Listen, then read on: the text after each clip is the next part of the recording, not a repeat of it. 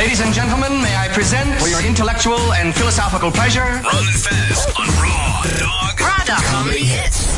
Channel 99.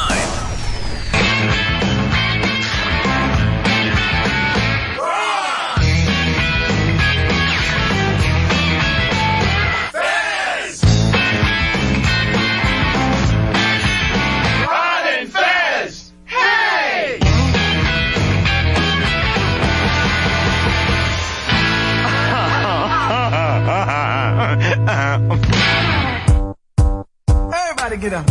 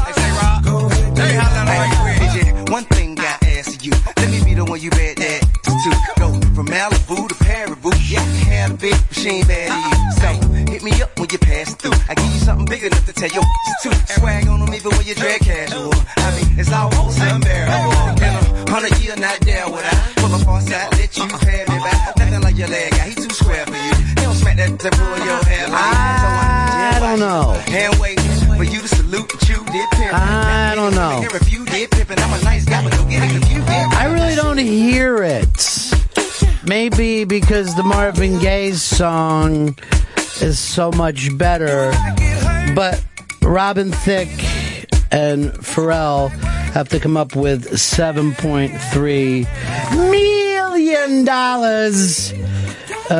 to the family of Marvin Gaye. It's Wednesday, March 11th, 2015. This is the first show of the new year.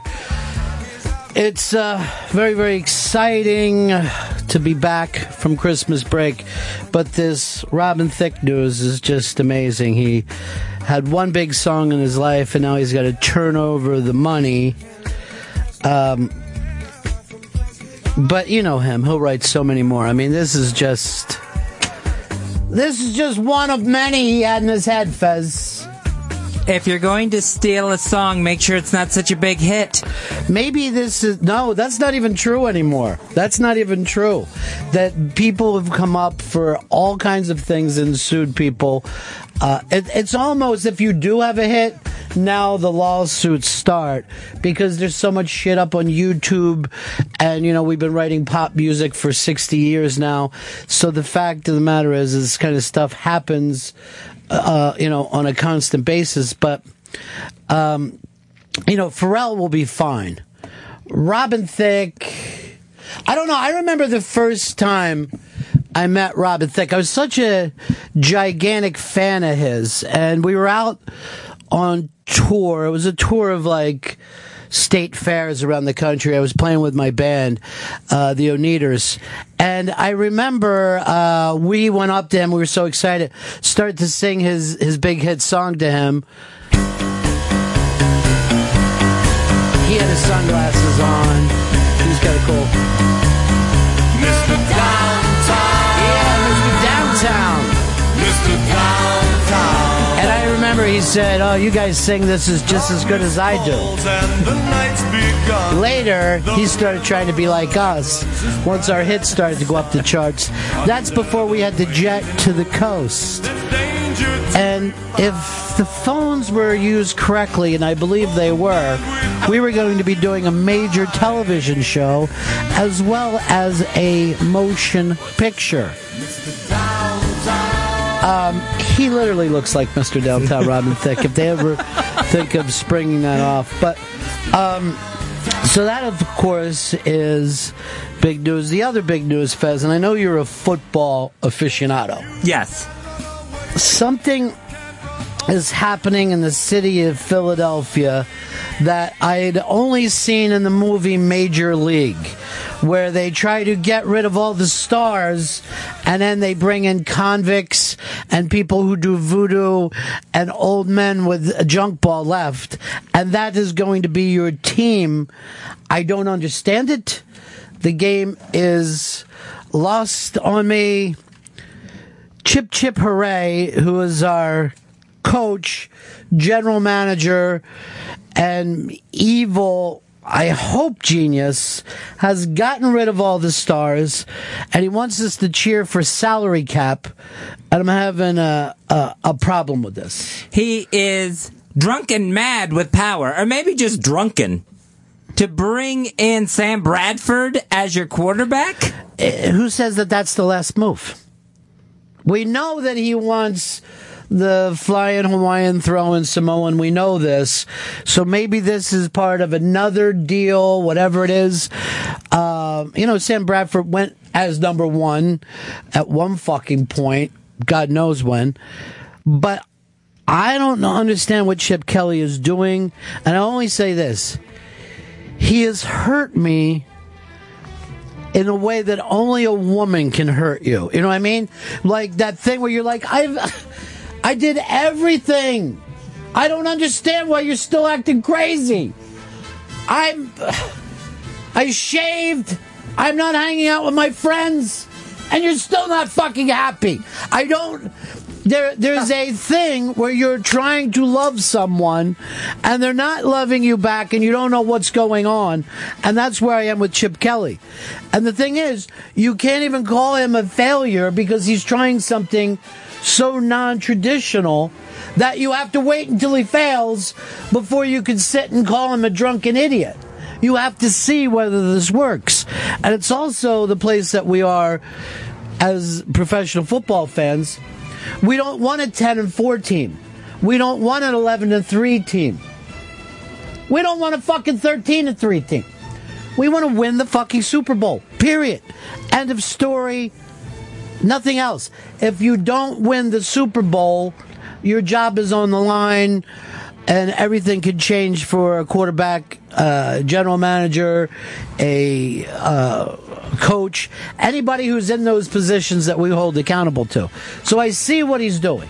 He's like, if I'm going to fucking play this game, it's going to be my way.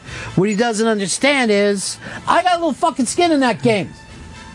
I don't know whether he's right or wrong. I don't know I don't know what happened. I don't know if they got the diamonds. I don't know if they got the diamonds. I don't know what the fuck is going on. Let me call my daddy. I wish I was Jay Moore for just a second. But that's how I feel right now. This clusterfuck, which may be fucking great, but it may be the worst thing that ever happened. But why am I being held hostage to this? From what I understand, Sam Bradford threw out his shoulder signing the deal. That's a cute joke, and I guess I would choke if it wasn't my team. But none of that seems funny to me. This is horrific. Because at least before I'm like, maybe he sees something in Foles. You know, maybe Foles is every... And now Foles is gone. Just star after star after star is gone. They're calling him a fucking racist because he's traded every star but Cooper. But here's the thing. What makes him think that trade isn't coming again? He might just cut him outright. He might see him smoking an acid cigar and saying to himself, well, that's effeminate, and get rid of him. We don't know what's happening. It seems like he's trying to get rid of any sort of Andy Reid smell that might still be in the locker room. That Andy Reid smell was in the fucking playoffs for over a decade. You know, this is that fucking thing that we thought Andy Reid was an asshole, even though he put together a winning team every year, but if you don't win the Super Bowl, you're an asshole. You know? That's the fucking thing. Do you want a consistent team? Or do you want to take the long shot and say it's the Super Bowl or bust? And it seems like that's where he is.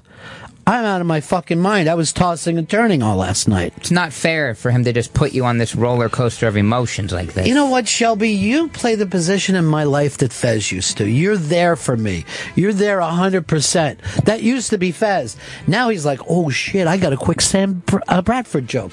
Why don't I do it? There's no time for jokes. That's not what you need here. Thank you, Shelby. You need some comforting here, or just to talk you down. I don't know what it is. I don't know what I need. I don't know who's got the diamonds and little con. I'm holding on to this big phone, and I gotta call my daddy. And that's really just a Jay Moore ripoff. Jay Moore's got a big special coming out this Saturday. What's the name of it? More. How do you like it? How do you like it? That is the name of it on Showtime. What is the name of it? Do you know? It's Jay Moore, happy and a lot. Oh, see, he is happy. I don't know whether that's good for him, though. This whole thing is just... I don't know what the fuck is happening. I don't know what's going on right now. I know one thing. I want to fucking just get this... I want to put up a cardboard of Chip Hooray, the man they call Chip Kelly, the genius from Oregon. And then for every game we win, we take off another piece of his clothing. So he's right down to a G-string. Nice. You know? We're going to show all those bastards. I don't get it. I don't know what the fuck is going on. This is madness. You don't even usually see trades like this in the NFL, and there was like 10 of them yesterday. It's like NBA trade deadline stuff. It is. The game has changed so much over this salary cap, and I do believe that I am 100% right with one team wins the Super Bowl, and then everyone else is shit. As we found out at the last Super Bowl, one play makes everyone sit and talk about a fucking guy who came out of college, won a Super Bowl. The next year takes them one play away from winning the Super Bowl, and every fucking ham and egger, every lunch pail carrying fucking moron is smarter than him. So we've made it this frantic, crazy thing. One guy is great. 32 guys are fucking idiots and need to be fired. Unless you're Tom Brady, you must just constantly be on edge during the whole season. Check with Tom Brady. Yeah. He is on edge. He knows it's going to end badly for him in New England. It is going to end badly.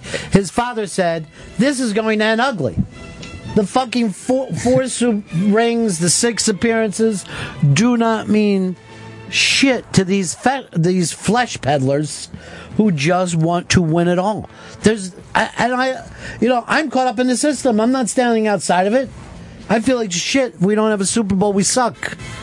So this motherfucker is betting the house on God knows what. He ain't telling anybody. I've got 4 texts into him and 5 phone calls, and I haven't heard back. And I just would sign it, a concerned fan. Here's Jay. Hey, Jay. What's up, man? Hey, what's up, cousin? Yeah. Hey, I was just wondering, I remember a few months ago, Fezzi said that he wasn't going to be watching football until Michael Sam was the starter. Let's get this straight. I'm going to defend Fez here. I'm going to be your defense lawyer. Thank you. Fez lies about everything. Everything that he says is a lie or an attempt to give up responsibility. I know that he watched every game of the Bucks last year. Shit, he sits around and knows moves like there's no tomorrow. I did not watch any football until I got a email from Michael Sam's agent saying to. Another lie. What fucking grown man would care about such a thing? You ever gotten an email from your agent? No. See, that would have been better. Vince, and I hope this is Vince Papali. No, this is not Vince Papali. But oh, shit, that's too bad. But I want to tell you, you got to think about it like it's the miracle on ice. So he's a coach that's putting together a team. It's not necessarily the best players, but it's the best players that work together. Just like USA versus Russia, just like the gold medal team. Yeah, that happened once 36 fucking years ago. And if it would have happened, if they would have played again the next day, they would have lost 9-0. You're telling me that, oh, don't worry, a miracle is coming. I don't have that kind of faith. But I actually said to myself, if they have a 10-6 season, am I going to be happy with it? And I thought to myself, no. 11-5, you happy? No. 12-14, happy? Go deep into the playoffs, playing the championship game, are you happy? No. Jets fans do not sit around happily thinking about 2 years in a row they went to the championship game. They're like, how did that bum fuck everything up? This is what we've become. Even if they do win the title, you're still probably going to be unhappy. Like, oh, are they going to win it again? Or all these great players? I'll have one day of happiness, you know that. Yeah. I've never had that day. Fez has had that day. Although I will admit, in the fourth quarter, I caught him and my sister-in-law talking about next year, and I had to yell at them. And then there was 2 more scores, and then I yelled, "See, you jinxed your own fucking team. You jinxed your Buckaroos. The sport is set up. You know, luckily I'm a big Golden State fan, so you know, growing up in the Golden State, that means everything to me. Bay Area Rollers. That's what you're always saying. Yeah, that is what I'm always saying. I don't know what to fucking do. Maybe I'll have to pick a Premier League team. I'm between Arsenal and West Ham only because, well, the names have come up to me before, and I don't want to take Man U because I don't want to be a Yankees fan. Garth, North Carolina. Hey, what's going on, fellas? Ronnie V, I completely sympathize with you, man. I'm a 49ers fan, diehard. A couple years ago, 1 play away from winning the Super Bowl, and over the weekend, my team is gone. I don't know. I'm not going to know anyone on that roster anymore. Gore's a Colt. Willis retired. Justin Smith's retiring. Crabtree's gone. Look, here's the deal. If you look back at the teams that are beloved, let's say the Steel Curtain of the fucking 70s, that team could not exist today. Because you'd have to sit around and go, oh, who do we fucking trade? Do we have to trade Mean Joe Green? You know, we don't want great teams for some reason. We want this thing where every year is a new team. It just doesn't fucking happen that way anymore. They don't want that game. They want every year everybody to think, oh, we got a chance. There's no reason that you should sit in Jacksonville and feel like you have less of a chance than anyone in New England. That's their fucking philosophy. Hey, Papa, you're on the Ron and Fez show. Hey, how you doing? Hey. Hey, I think that Jim Kelly's trying to get a first-round draft pick with all these trades to get that Oregon State quarterback. Yeah, that is, of course, the big fucking rumor. I don't know how he's supposed to do it with this thing. I don't want to sit around and cheer for salary cap. That's not, to me, what it is to be a sports fan. Rick, Indiana, yeah.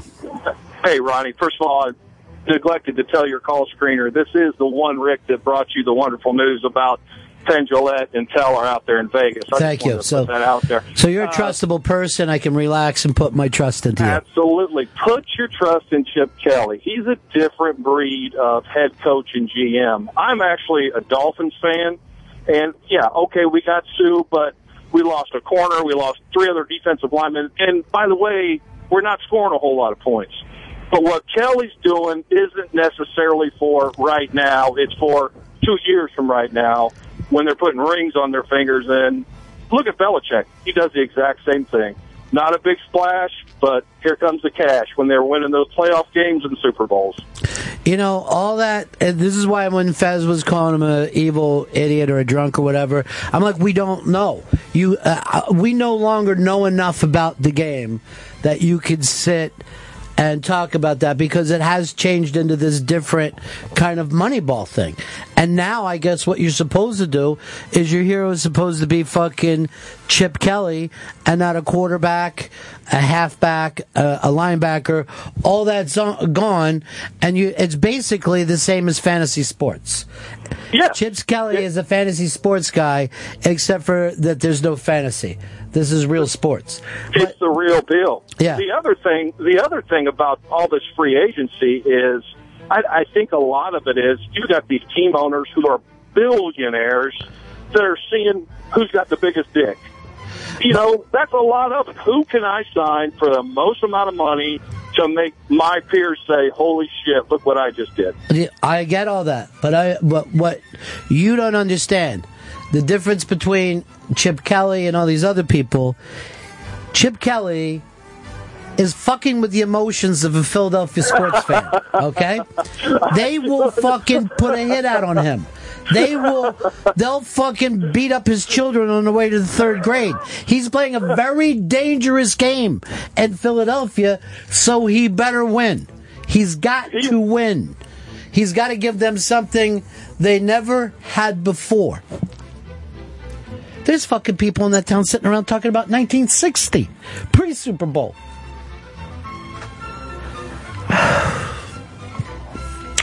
I don't get it.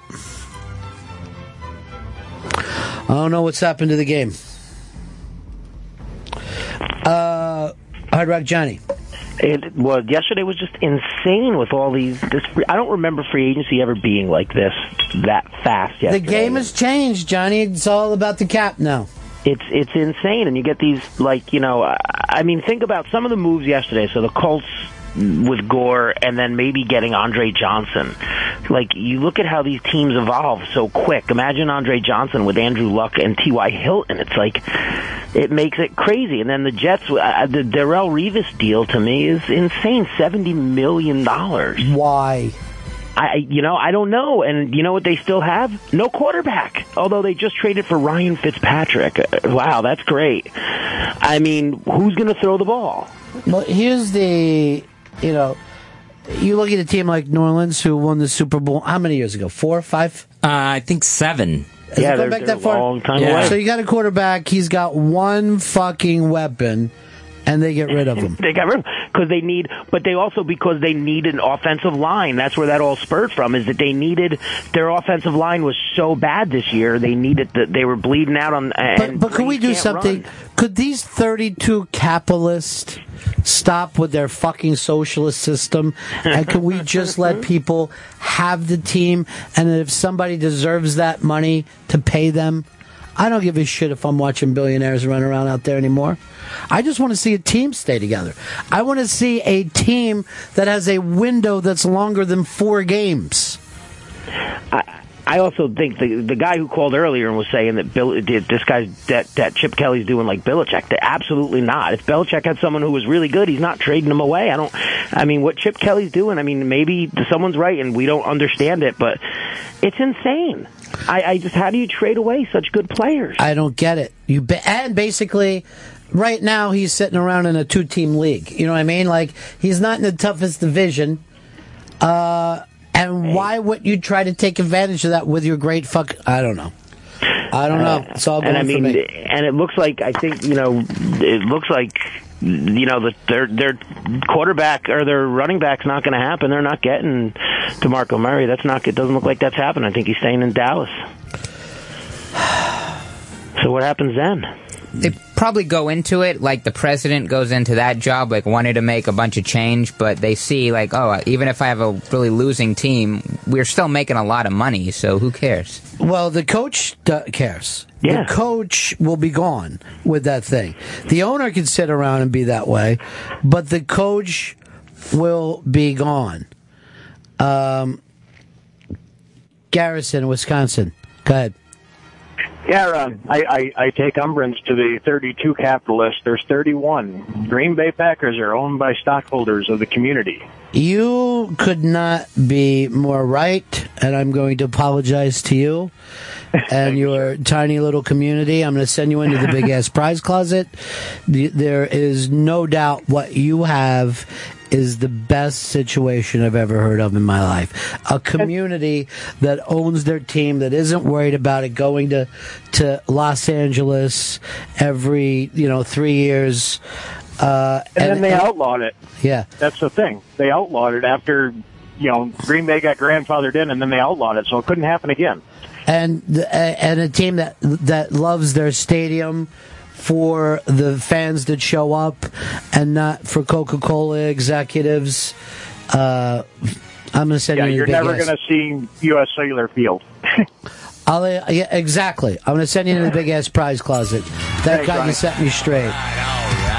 Even Shelby, my right-hand guy, the guy who's always there for me, couldn't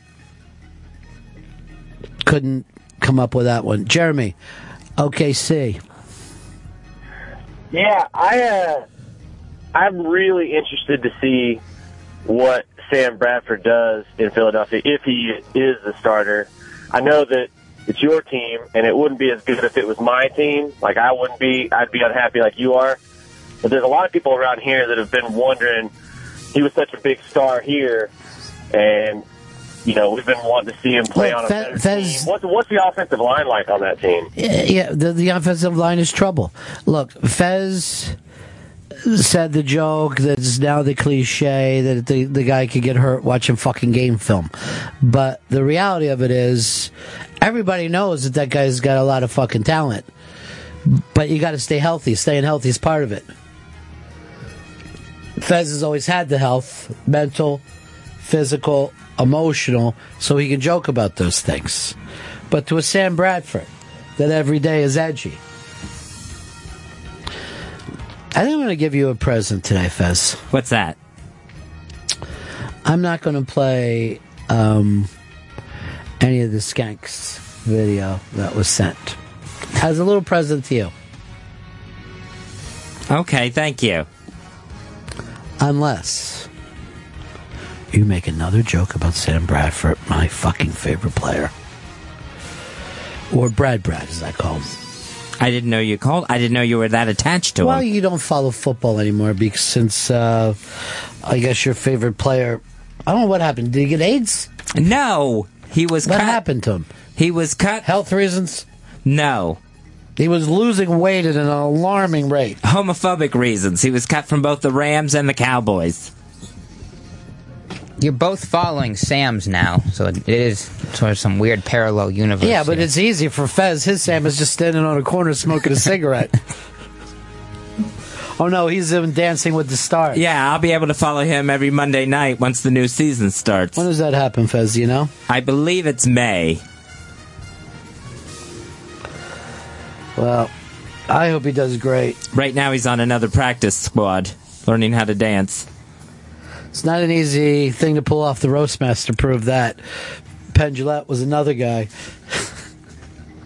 I don't think you can be funny and dance. I think that's a gimme. Hold on, Steve Martin's calling on the hotline and he's angry. Maybe I'm going broke. Maybe I'm going Badlands. Poor bastard. He's just fucking sitting there and saying to his fucking manager, I don't have $7.3 million. Okay? I owe the fucking bread man right now. I'm afraid to answer my own phone. And you tell me $7.3 million. He's going to have to call his dad, see if any of those growing pains residuals are coming in. See if he can spot him a few million. Yeah, I'm sure we'll always have a place to crash.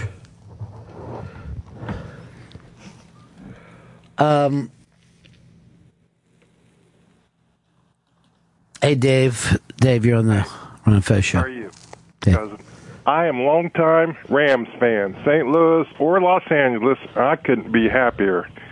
All he was more or less their modern-day Jim Everett of the 2000s. I used to call him Chris Everett until he ran at me and started choking me on television. Yeah. Now, you say you don't care whether they're in Los Angeles or St. Louis. It doesn't matter to you. I'd rather see him back in Los Angeles, but no matter what city they're going, I'm still... Where do you live? Ohio. Dave, where do you live? In Columbus. Why do you love the Rams so much? Well, I used to live in Los Angeles. Oh, okay. See, And if I lived someplace and the team moved, I would hate them. They would be like an ex-wife. I could never cheer for that team again. You can't cheer for your team if they lose one week. You didn't even stick with your Bucks after the Super Bowl. It was that Super Bowl, that post-Super Bowl season was very frustrating. Yes. That Monday night game was a disaster. Yes, but that isn't what a fan is. A fan isn't somebody who's just there in the good times. A fan is somebody who sees something like what happens to Chip Kelly and fucking hurts.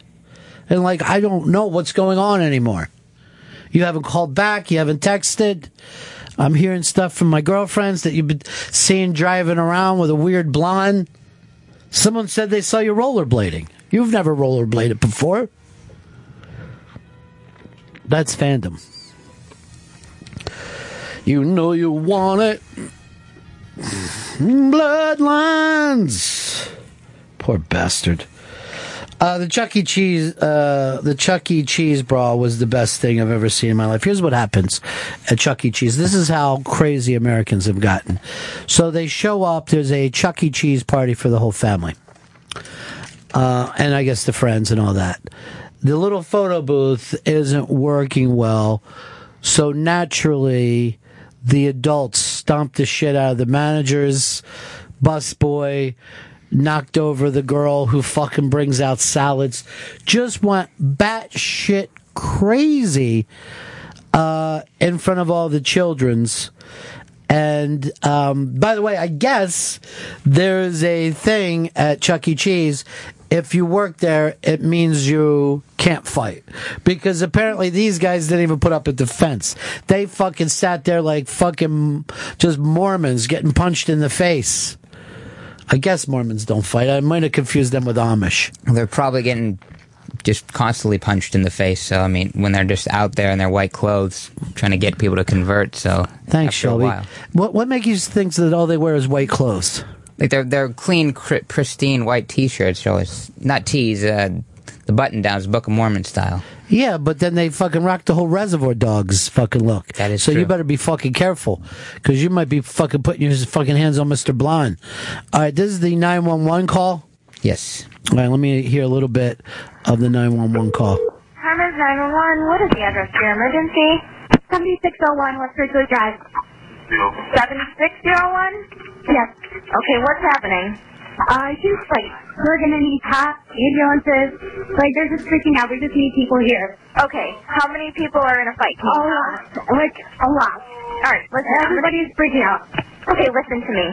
I'm going to get them on the way, but I need you to stay on the phone and answer some questions, okay? Okay. All right. Any weapons? Any weapons seen? I don't know. They're all in the kitchen. I don't know. Okay, so it's people in the kitchen? It's everyone. They're attacking the workers.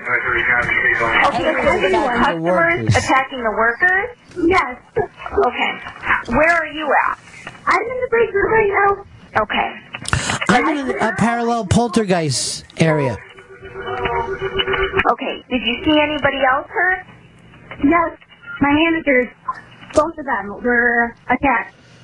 Okay. I don't know if they have weapons. I don't know. I'm just... Okay, listen, they're on their way there, okay? So try to stay calm for me, okay? I'm trying to help. All right? Okay. Yep. Now, your managers that are hurt. I'm sorry, what? Your managers that are hurt, why do you think that they're hurt? I mean, I know they got attacked, but...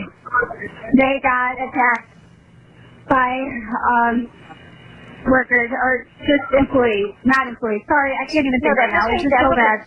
No. Just the customers, the customers. Seriously, punching. I don't know how many people are hurt right now. I'm just Okay, all right. I just want to know how many ambulances I need. I don't to know send. who's got the diamonds or what. Okay. Now, who was the person that attacked your manager? Frank attacked. It was a party dad. A party dad. A party dad. Who's black. He's black. The black party dad attacked my manager. Okay. He's a party daddy. Is everybody still physically fighting? Yes. Okay. Who's fighting? Taking everyone out. It's not bad. Okay. A party dad. A lot of people. Send a lot of people. Send a lot of people. Physically fighting. A lot. Send guns, lawyers, guns, and money. We need planes, tanks. The black party dad beat up my manager and knocked out his braces. Poor bastards. They had, you're just showing up at Chuck E. Cheese, which means you probably didn't even wash your fucking shirt. You know what I mean? You just, you have your Chuck E. Cheese shirt that you wash once a week. They're like little fucking cheese stains all over it, a brown clip-on tie. And the next thing you know, Party Dad is just beating the fuck out of you in front of children. You're trying to hide down in the ball pit. You're crawling underneath. Unbelievable. So apparently, all the party dads are arrested. The cops showed up and just basically said the Chuck E. Cheese staff did not stand a chance. They died with their boots on. She sounded like she was calling from a Chuck E. Cheese safe room. Like every restaurant should have one. She was in the back. She was in the back next to the napkins and the spoons. She was in a fucking Columbine mood. She had a reserve bag of skee balls just in case they broke the door down. None of these, you're working at Chuck E. Cheese. You've never seen any street shit go on in your life, You've been probably a nice person. They said that the girl who first got punched in the face for trying to call was like under 18, and that her parents like 6 months ago were like, we're so excited for Jessica. She's working at Chuck E. Cheese. She's learning responsibility. Maybe this will lead to her cleaning her room and it's going to look good on her college app. And then these fucking dudes just come in. There's video up. It's on the iBang. And you just see people just getting the fuck kicked out of them in the back. It spilled into the kitchen. Yeah. Look at this guy covered in blood, shirt tail out. And this one guy just seconds before was putting pepperoni on shit. You're just sitting back there. You're just hating life. You're just like putting little pieces of pepperoni on 50 fucking pizzas, and all of a sudden these party dads just come spilling in there, just fucking you up. I'm surprised that the pizzas are actually assembled there. I would have sworn that these were prepackaged, maybe some high-end DiGiorno. I don't know whether you've ever had to be a party dad, but it's a nightmare situation.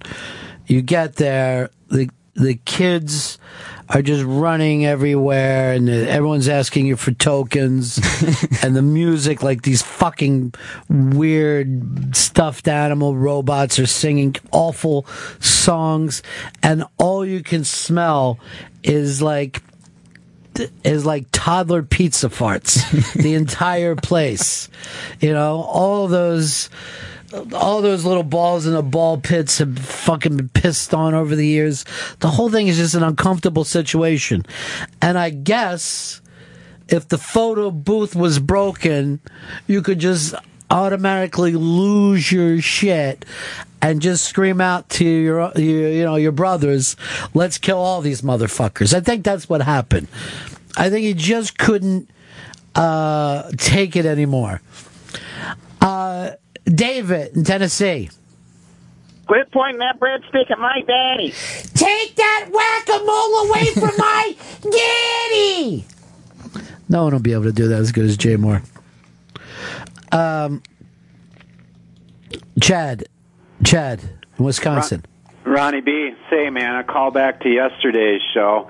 DJ Who Kid, Sirius's own DJ Who Kid, was actually DJing for that Waka Flocka concert down in Florida over the weekend where that dude got his face stomped. Just thought I'd let you know that. Well, he also was at this fucking pizza party that turned bad, too. I don't know what it is with him. He's everywhere. Yeah, he's a jinx. He sure is. Have a good day, buddy. Who Kid. And the Who Kid and Sam show. 866 Ron Zero Fez. 866 Ron Zero Fez.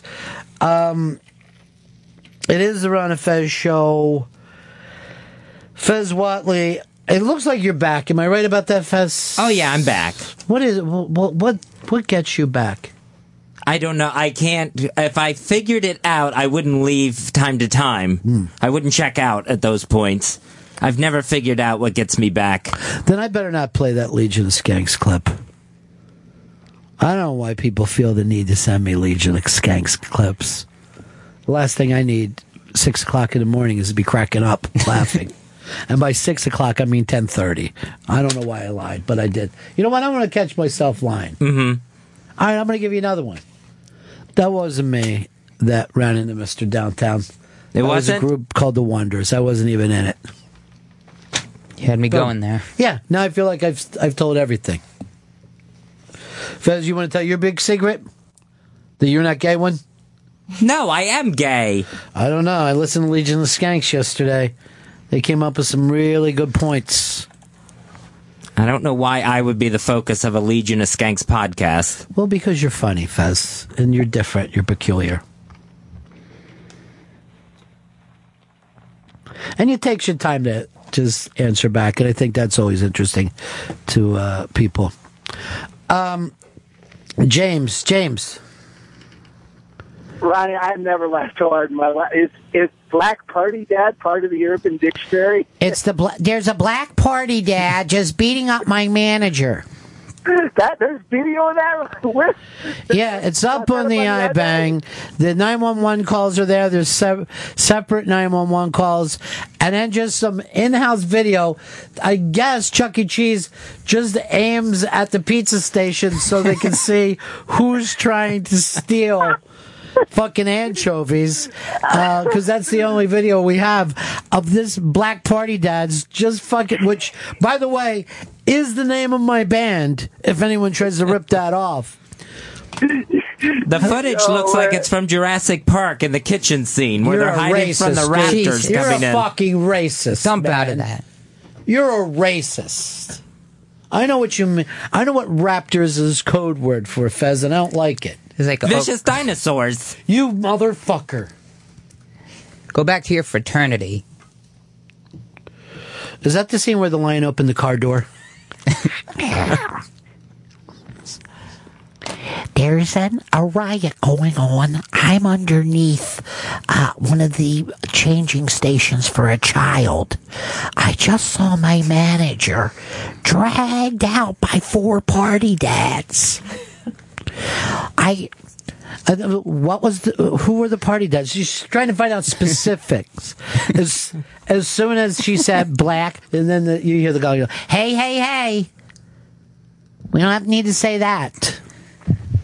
Just a party dad who our photo booth wasn't working. And I think that's Darlene's fault. She was on the photo booth station. It just sounded like there was a riot at a Jim Gaffigan show. He would have been able to chill it out, though, by bringing his kids out to sing that Gaffigan song. It's adorable. Adorable.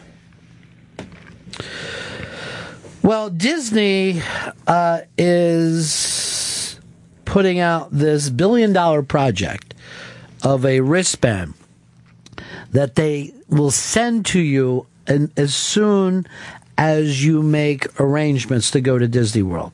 From that point on, you never have to see money or a credit card again. You get a wristband mailed to you. It gets you on the airplane. It gets you sent to Orlando, people will pick you up, take you to the hotel. But here's the weird part. Let's say, Fez, you went with your family.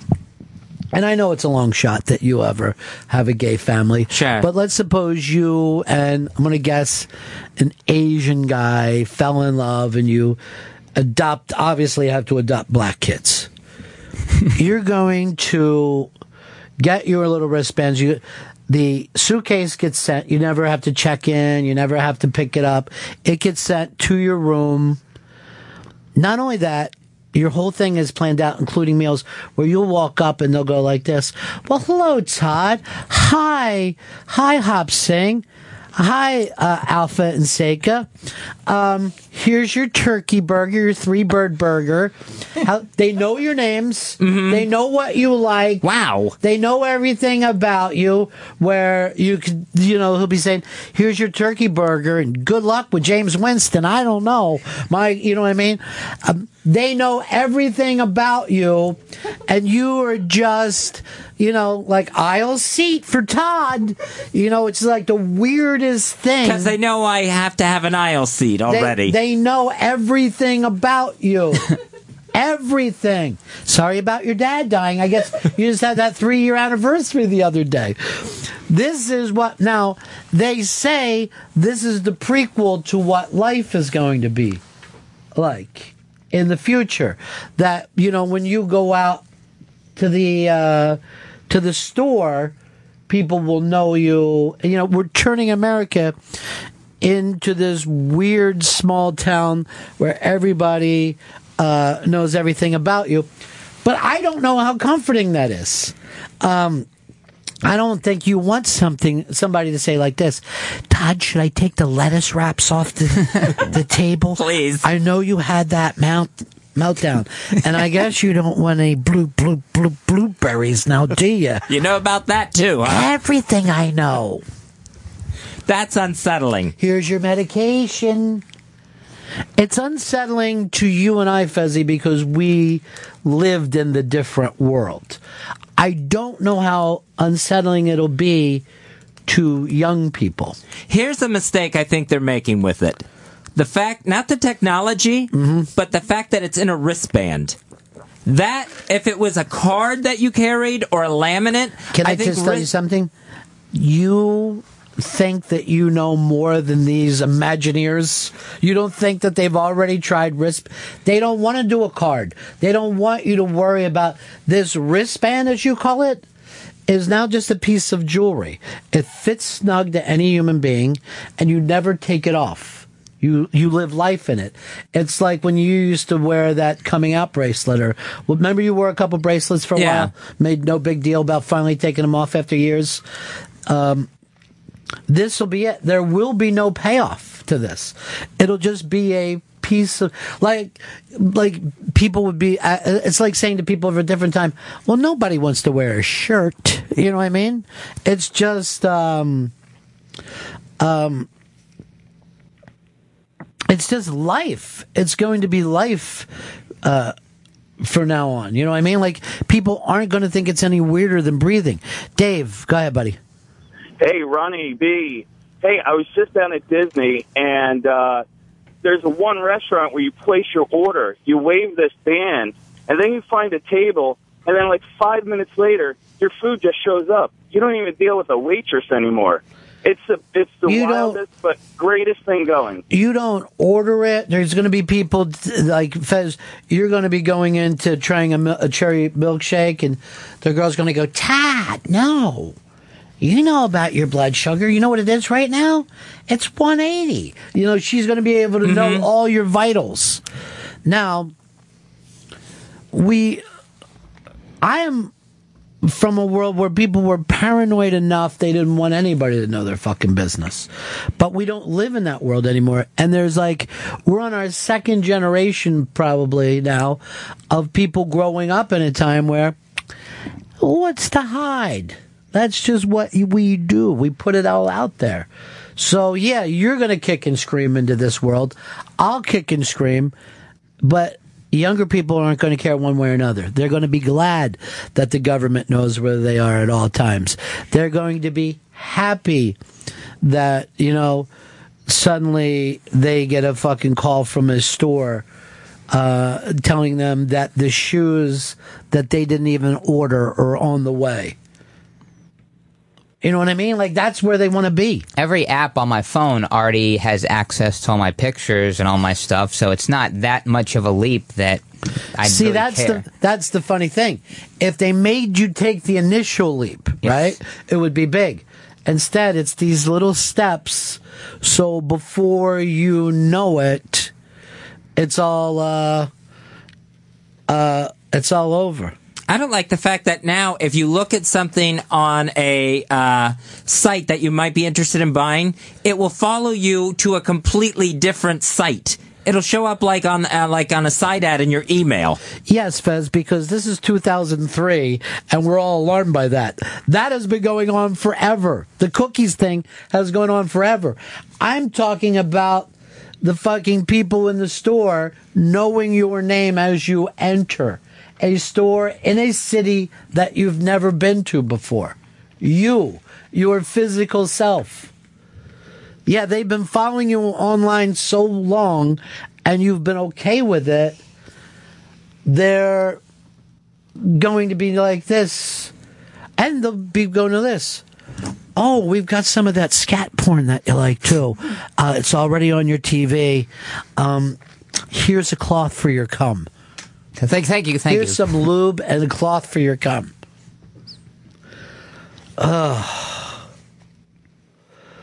Steve, Cleveland.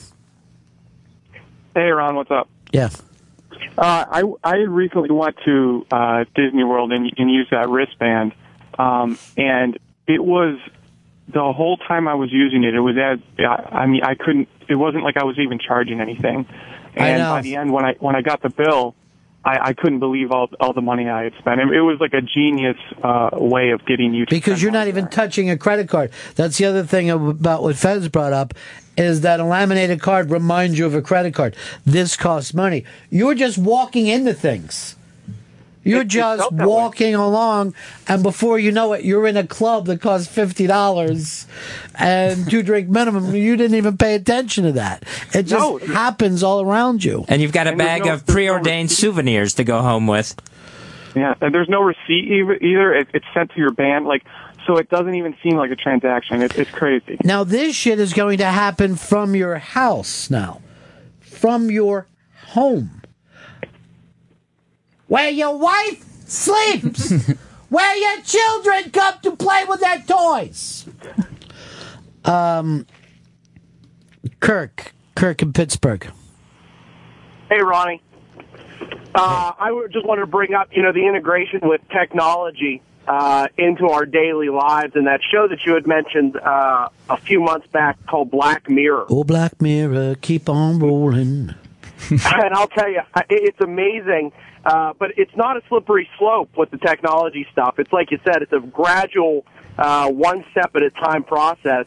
And now I see myself doing things in my daily life that are reflected in that show, and it was just a really eye-opening show. I thought you might want to plug that again too. Yeah, but see, here's the thing: the sci-fi in Black Mirror, some of it was only 3 or 5 years ahead. This is how fast technology goes. When they used to write science fiction back in, let's say, the 1950s or 1960s, you were writing for 150, 200 years in the future. Star Trek was going to be way in the future. The difference now is you are looking at generational differences that take place every 3 to 5 years. Where if you look at Shelby, he is in a different generation than Chris Stanley. Now, if you look at the baby boomers, they basically said anyone born between 1945 and 1964 are the same. They have more or less the same life. That might seem strange to people now, but remember the Bronze Age lasted fucking thousands of years and it was exactly the same. Yeah. Like, people could sit, like, a grandfather could look at his grandson or even great-grandson and say, here's the way the world will work, son. Follow these rules.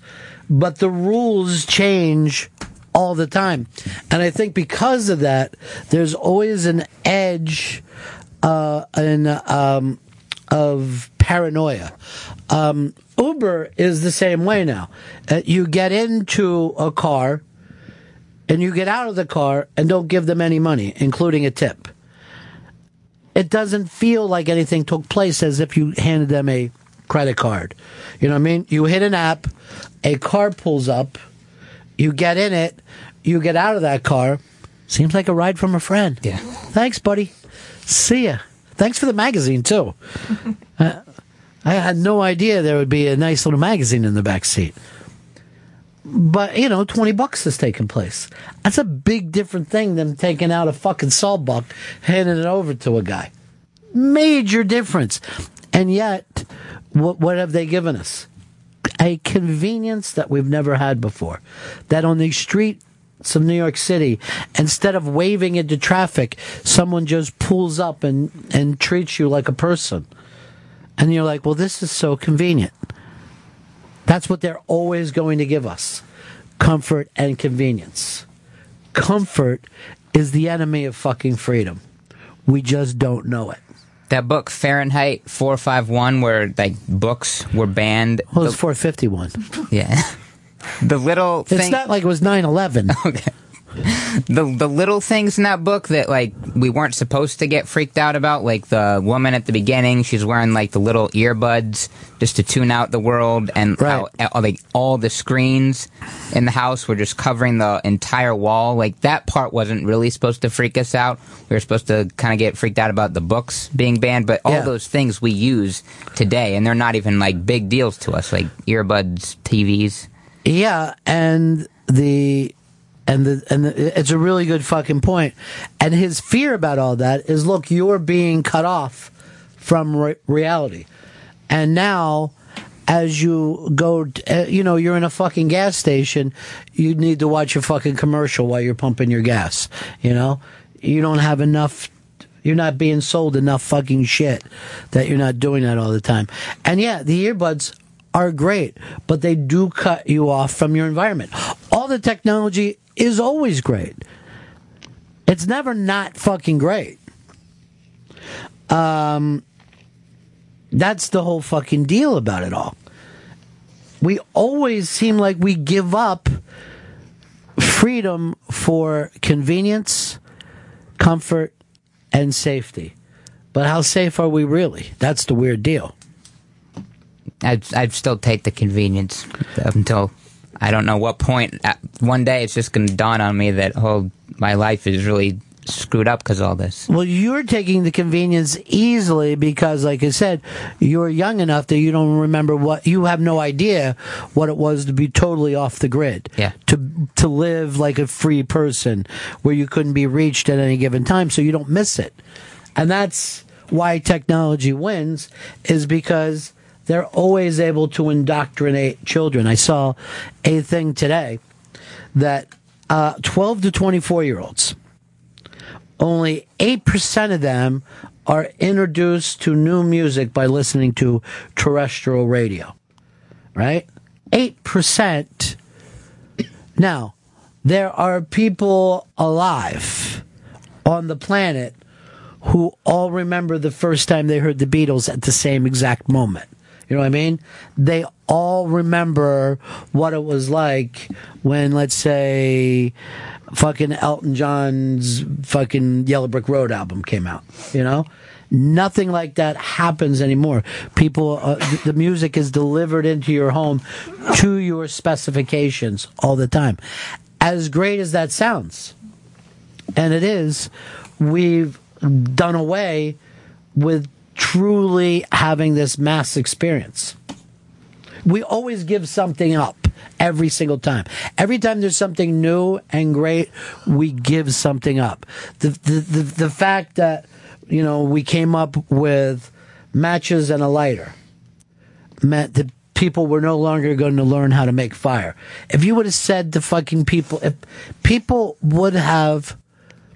could have taken people like from the 1700s 1500s, 1800s, even the early 1900s, probably 1920, and had them watch Survivor. First, they would have said, wait, are those little people in the box? And then they would say, why can't these retarded people build a fire, a shelter, fish, hunt? What is wrong with them? Are they not human anymore? Are they just being fed things? Are they just alive, but they're not human? It's always funny. Here's our buddy Andy in Cleveland. Well, let me try again. Andy in Cleveland. There we go. How's it going? To backtrack a little bit, weirdly enough, the Chuck E. Cheese actually was on my route for like 3 years. That it's a crazy town called Parma, Ohio, and it's all kinds of weirdness there. It's a little hilltop town that kind of grew into a bigger suburb. It goes on record in Cleveland as being one of the few malls in the area where the white people scared everybody else away, because they used to hold regular Klan meetings at the mall. Ohio's a strange place, man. Yeah, and we have all kinds of fun little pockets all over the greater Cleveland area. I never forget the first time I ever was in like Ohio and heard the southern accent. Like when you are down southern part of Ohio, it sounds like you're in Kentucky. Yeah, but I never able to figure it out is that you get that no matter where you go. Like I grew up in Western New York in like dairy farm area, and like over like up against the little mud that sticks up from PA. That was like farthermost western county in New York, and even people there had that twang. And I'm like, well, you have no right, you have no claim. It's part of your family's history. But with the Disney thing, we were talking about this the other night with the bracelet, and we were talking about how, and you just touched on it with the indoctrination. Disney has become so immensely powerful as a corporation, and people just don't sit back and think about it because they're Disney's. They're happy thoughts. They're fucking castles and Mickey Mouse, and they can actually, Disney as a corporation is so large that people forget they can dictate price to Walmart, Amazon. They're bigger than anybody. Like they can pull one of their movies off the shelf and say, you know what? You had their window to buy this. Now we're going to put it back here. If you still have copies, you now have to sell them for like 4 times what you were currently selling them for. And Walmart won't even bat a lash. Toys R Us, for God's sakes, has a Disney section now in their store. They don't label it that, but it's all the licensed properties that Disney owns in one section of the store. Well, they're an amazing company from a corporation point of view. If you ever even go to Disney World, men are always fascinated by just how well the whole thing, the transportation system, you don't see the garbage system. I mean, they're really, really good at what they do. They're phenomenal at what they do. And people, like, when Orlando thought, hey, we're going to get, Disney coming here. Do you know how much money that's going to mean to us? No, man. People go into Disney and do not come out. Right. There's like these little hotels outside of Disney that are like $28 a night, just trying to get anyone to stop there. Because you don't want to give up that Disney experience. Well, my wife used to work at Six Flags back when she was in college. She was a walkabout character, like Tweety or whatever. Mm-hmm. And she always pointed out to me that like any other theme park you go to, look down, and every little black dot you see in the pavement at one point in time was a piece of chewing gum. And you go to Disney and you won't see that. They have an entire crew that go around with widgets on sticks and solvent spray, and their entire job all day long is just to get gum up. That is their job description. But the weird part is you usually don't even see the crew doing that. It's almost like they're doing it under surveillance. No, here's the... That's not right. Yeah, they're under surveillance. That was good. You did good with that, with under surveillance. But here's the weird thing. Disney was almost gone in the 1980s. It was almost gone. They were almost going to break the company up and get rid of it. And then there was that turnaround. Go back. I think it's called, there's a book, if you're interested in business, called Storming the Magic Kingdom, that is fucking fascinating of how close it got back in the Gordon Gekko days of completely breaking up that company. There's also a great documentary. There's a great documentary about the turnaround they had in the animation world and how they really found their footing again. I think it's called Waking Sleeping Beauty, and it deals with the animators who basically. What was the name of the guy that they got from Paramount Eisner. Studios? Was it Eisner? Yeah, Michael Eisner. Eisner? So I was doing radio down there, right? And they bring you to Disney. When you work in radio and they bring you to Disney, it's phenomenal the way they treat you and your family. And I had, kids and stuff, and like there was just, presents showing up at different places, and you bypass the line, and you really, it's so seductive. But so they said this thing, hey, Michael Eisner is going to go give a talk later. And, it was, so my partner at the time, I'm like, shit, we could go hear Michael Eisner talking. I was like, why would I do that? I'm going to fucking lay at the pool. So I go to see this thing get done. And so you're sitting in this room with basically other people from the media. Two fucking dudes come in, they got like, they're walking in, and they bring Eisner in like they were bringing the President of the United States in.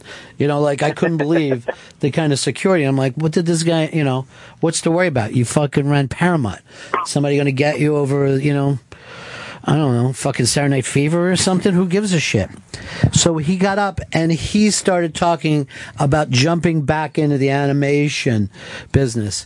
And he kept bringing up Roger Rabbit so many times. And I'm like, what? Sounds like the stupidest thing ever. And that fucking was like their first blip. And after that hit, they went into it hardcore until, buying Pixar. Seeing what they did. They bought Marvel. They bought fucking George Lucas. And the people don't seem to have a problem. They're like very happy that now Star Wars is Disney.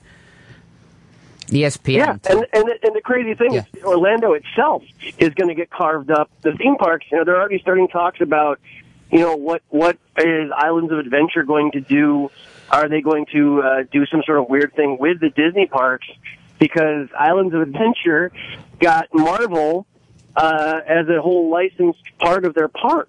So, there's going to be this weird thing where, it's in the works. There's rumors anyway that it's going to.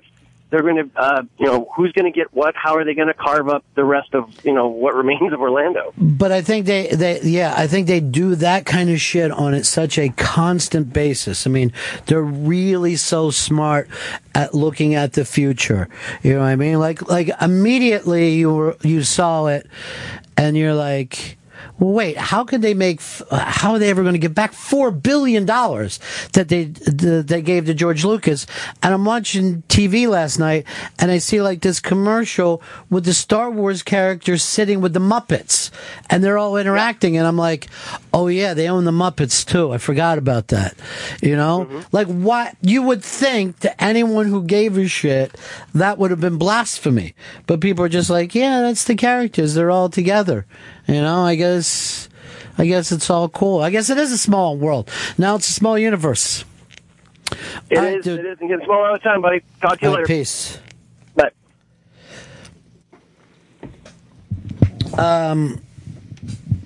Here's Tom. Tom in Jersey. Hey, Ron. You were talking about how, every generation loses, in terms of music, every generation, they lose something in music. And I was thinking, there's a whole generation of kids who are coming up now who get their music directly from iTunes or goes directly to their listening device or whatever. And, these kids, this whole generation's going to get old. What do you think they're going to be saying, when they're older, they're talking to their grandkids? Look, you don't have to even wait for that. If 8-year-olds look at the way Shelby uses shit, it would be funny to them. You know what I mean? It happens a lot It happens a lot faster. But I don't know how parents are supposed to give their kids life lessons because it's from a different universe. You know what I mean? You could be giving them the wrong lessons all the time. You could be saying, you need to go out and play. I'll tell you this. I heard a very weird situation the other day. Somebody that we work with, I'm talking to in the hall. And they live over in Jersey, but kind of western New Jersey where it's still a lot of, it's more rural. So someone walks up to us as we're talking, and I get introduced to that person. He's like, this is a neighbor of mine. They live in the same neighborhood. The neighbor says to this guy, I saw your kids outside the other day. They were playing. Nobody was with them. And the guy had to say, yeah. And he was like, I just wanted to let you know. A couple people have seen them outside before. And that was a fucking true thing. And he said, yeah, I let them out. I let them out to play. They're 7 and 6. And, they don't leave the neighborhood, so it's cool. But this was I'm like, for me, my mind was blown by that. But it's the way people talk. Somebody that had let their kids walk a mile to a park was fucking busted for letting their kids walk. That's mind-blowing to me. Everything that your grandfather, I remember when your grandfather would give you a knife, here's 6, here's a pocket knife. It's got a corkscrew in it. You're like, I've never had saw anything to corkscrew in my life, but maybe I can put this in my fist and just jab at shit with it. But, that would be, I remember I had an uncle when I was a little kid who gave me a wood burning set. My mom was trying to take it and put it up. He's like, this way you can put your name on all your toys. And, I guess he thought I had wood toys, My mom is trying to hide it up in the closet. We'll get to that later. There's a fucking soldering iron up there, I think. I think I could just write my name and stuff. So, to him, this was you're at the age now where you want to start and burn your name into stuff. Like trees, maybe, Enjoy life a little bit. Into your bat. But no, every generation is going to be... I don't know what we have to pass on. I don't know if there's anything we can pass on to each other anymore. Well, now you'll see, it's always, crazy to see a mom just, not wanting to deal with her kid and, handing her phone to a kid who's, slobbering all over their fingers, yet they know how to unlock the iPhone and go to the game. They don't know what any of it means, but they still know all the movements and everything. My sister-in-law gave her youngest I guess it's an iPad. I don't even know what they got. They're down there in Florida, barefoot crazy people. So, but the point was, it's not hooked up to the internet. She can play the games and stuff like that. Not hooked up to the internet. A little while later, my chick gets a fucking email from her. She had bypassed whatever these parental things are. And then the following day, it's Sweetie doing FaceTime with her. Hi! She's not even supposed to be hooked up to anything. You might be laughing, Watley, but you know what that family talks about? What? Your niece. Yeah, your niece she's bad. Your niece is a legend. My niece is same age and has already committed cybercrime. I don't know whether you're familiar with her nickname at school? No. Sluggo. That's not good. Yeah.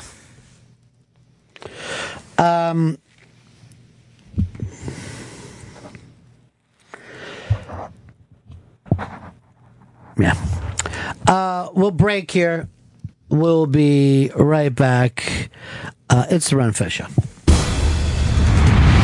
Ron and Fez on Raw Dog. Raw Dog. Comedy. It's Channel 99.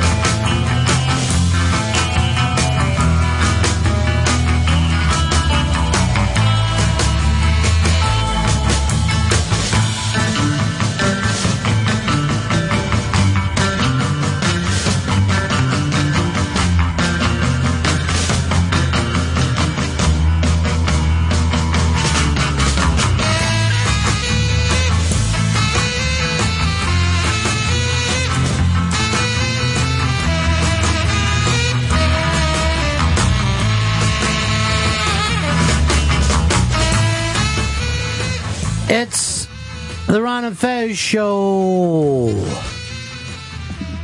Fez, I'm going to have to just ask you now. Say Tuesday or Wednesday? Today is Wednesday. Well, I guess we jumped ahead. Yeah, we jumped ahead, so there was no Tuesday this week. Isn't that terrible when you don't know whether it's Tuesday or Wednesday? It's a bad, bad feeling. Well, I don't like it. Yeah, but see, I don't think that I'm crazy. I just feel like I've been doing a lot of shit. You always feel like you go to complete insanity? Yeah. Paranoia, everybody out to get me. You know, if there's ever a band that... Why would that make you look sad when it's a hit song from the 90s? You want to find a reason to be sad. Should I play the Legion of Skanks for you? I have no idea what... I'm dying to ask you what they said about me, It was nice. and yet I don't want to hear it at the same time. It was nice. Because I know it can't possibly be good. You were great this morning when I came in, but then you had in the commercial break, you were really down. Yeah. What'd you do? Forget what day it was? No, I knew what day it was. Tuesday, isn't it? No, we jumped ahead this week. We jumped ahead 24 straight hours. What if one year we made a mistake and jumped ahead too far? There's that Black Hawk helicopter down in the Panhandle. The Panhandle seems to be a lot of shit happening. You know, everybody's always worried about when somebody in their family goes to a war, but training exercises are pretty goddamn frightening. Just look at... Yeah, just look at it. Yeah. Just look at all the examples that there are. There's a new ISIS execution video, Fez. I know you're big fans of theirs. Here's John. John, go ahead. Hey, Ron. Shit, I thought today was Thursday. So I grew up in Alaska about 30 years ago, and we used to have woods across the street that you could get lost and die in. And just like any other day, a buddy of mine came over after school. We're probably 7 or 8 years old, and we're heading out the door to play outside.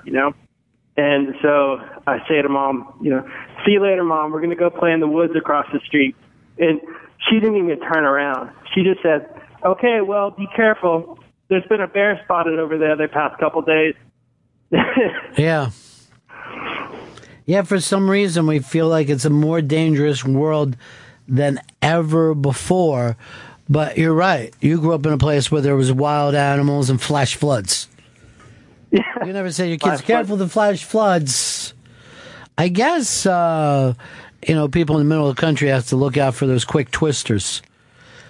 I never had to sit there and, look at the sky when I was a kid to wonder if everything was going to be good or not. Up on the iBank today, another new web series, On the Couch, with Jim Florentine. I think this is just women that he's had sex with, but I'm not sure. There's also some of the stuff that's happening at South by Southwest, comedy-wise. MTV2 Joking Off has a new comedy game show with some of our buddies. Mateo Lane's going to be doing it, Lisa Traeger, and Kevin Hart was named CinemaCon's Comedy Star of the Year. We're at a point now that if something comes out as a comedy, it's just being called a Kevin Hart. It'll be like, they've announced their Kevin Hart films for this year. Kevin Hart far and away above what everyone else is doing. They just found this out. I don't know how they're doing it. He has sold out the state of Alabama. So apparently they're just putting a fence up around Alabama, and then you drive into it, find a place to park, and then watch Kevin Hart do a set.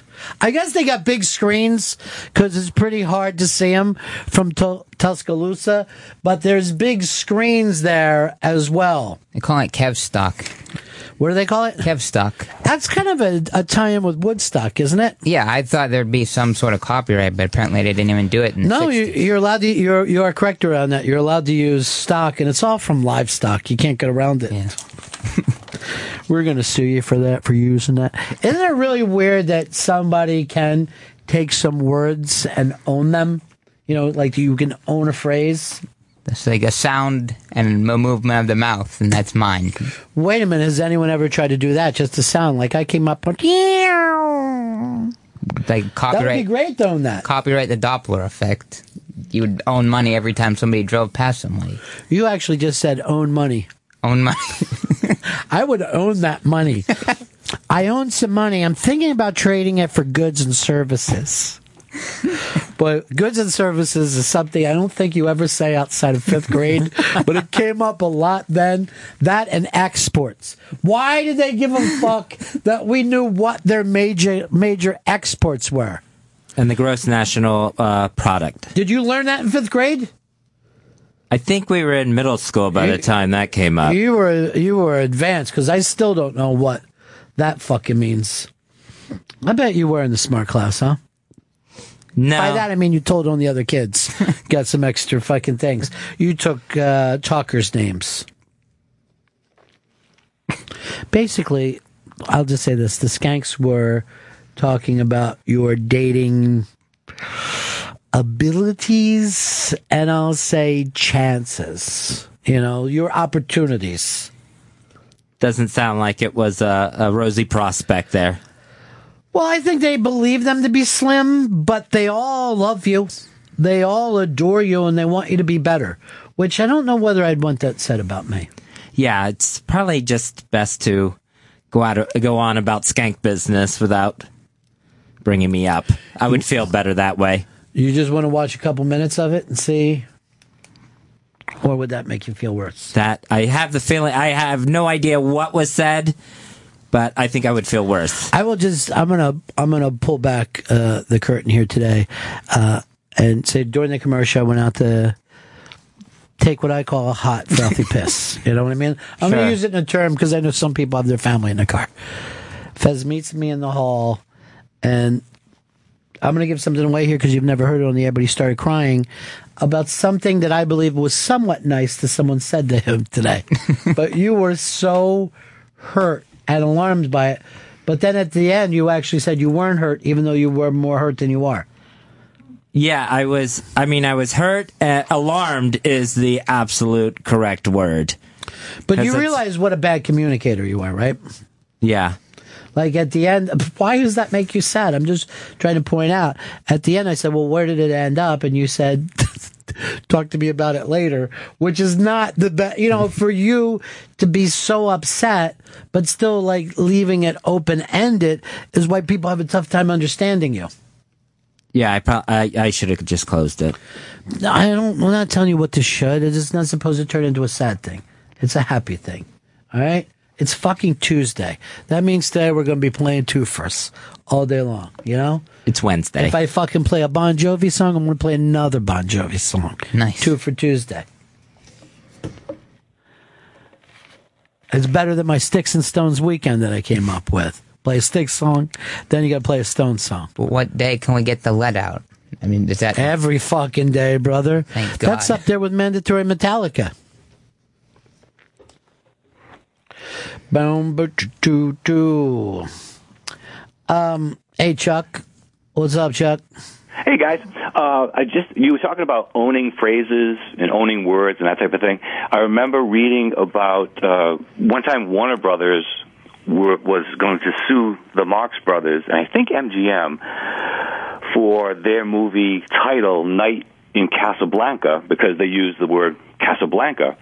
So Groucho wrote Warner Brothers a letter, not telling any lawyers or anything. He just wrote Warner Brothers this letter that said the Marx Brothers were brothers before the Warner Brothers used the word brothers. And he just brought it to a really ridiculous level. But if you want to search out that Groucho Marx letter to Warner Brothers, I'm good. It's I think funny. I heard enough of it from you. I like it, though. Okay, buddy. I like it. Peace. Peace. Bob in New Jersey. Hey, buddies. Happy Friday. Hey, happy Friday.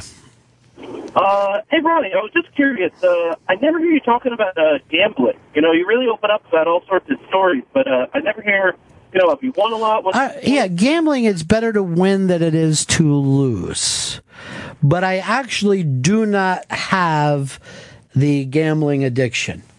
And I think the reason is I'm not all that turned on by money as it is.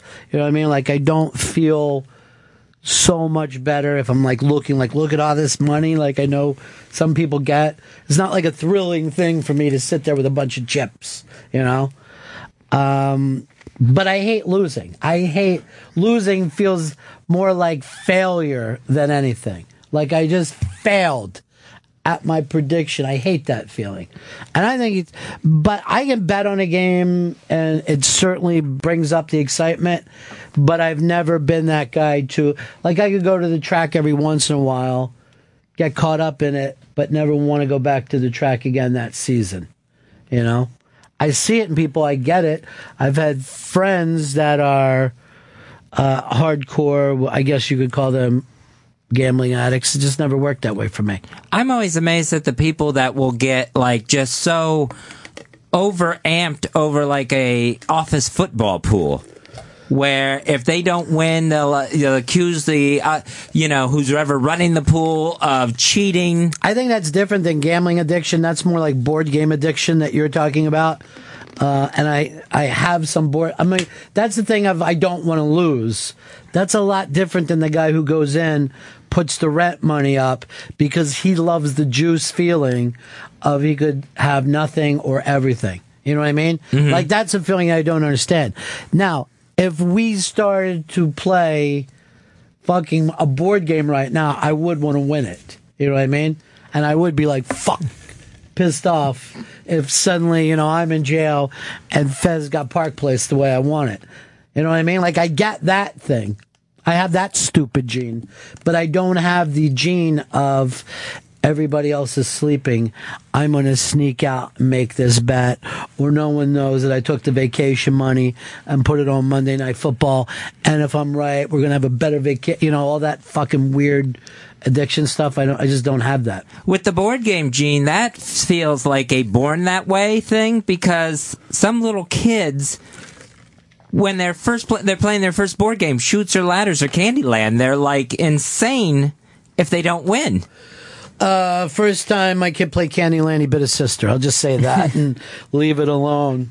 But yeah, I think some people like to win. You don't care whether you win a board game or not? No, I really get bored at board games. Like a Monopoly game, I just end up wishing it was over. I can't go the whole distance with one. You would be the type of person that I would hate to play a board game with. You know what I mean? I like to play against people who throw themselves into the weirdness of the board game.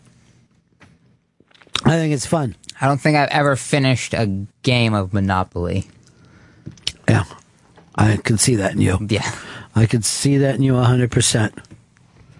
Like, how long is this going to go on? We could just be racking up money. I would say I hope it never ends.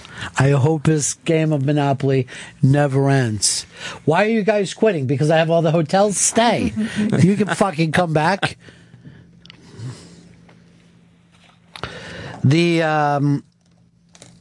I'll just say this because none of us can say what area we came from. So, you're raised by a certain way. It doesn't mean the way you feel now.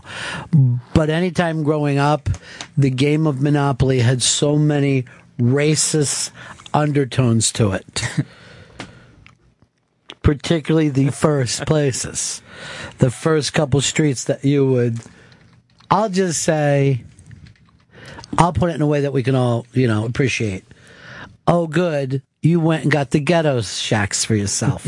And that's me cleaning that up. But the weird thing is, if you've ever been to Atlantic City, it's not that far off, They did a really good job of pricing that place. But I don't know what to say to people who don't like to play board games. It's just a different thing. But see, I think that that's different than being a gambling addict. I thought it was along the same lines of the win being the payoff, even though a board game there's no cash involved. That's where you're wrong. The win is not the payoff for the gambling addict. The win is not the payoff. What is? The payoff is the feeling right before you find out whether you win or lose. They've come down to that exact place, and that's why they call it an addiction. That you are addicted to the feeling of what happens right before that moment. I remember I was talking yesterday about before the big prize fight fucking starts. It feels like you're going to throw up. There's so much excitement in the world, and I couldn't tell you why a prize fight feels bigger than a World Series game, and but it does. And I think that's the kind of thing that a gambling addict is looking for. And I've bet on fights. I've bet on football games. I've never bet baseball. And, I've been to casinos and played every game there, and I just can't get...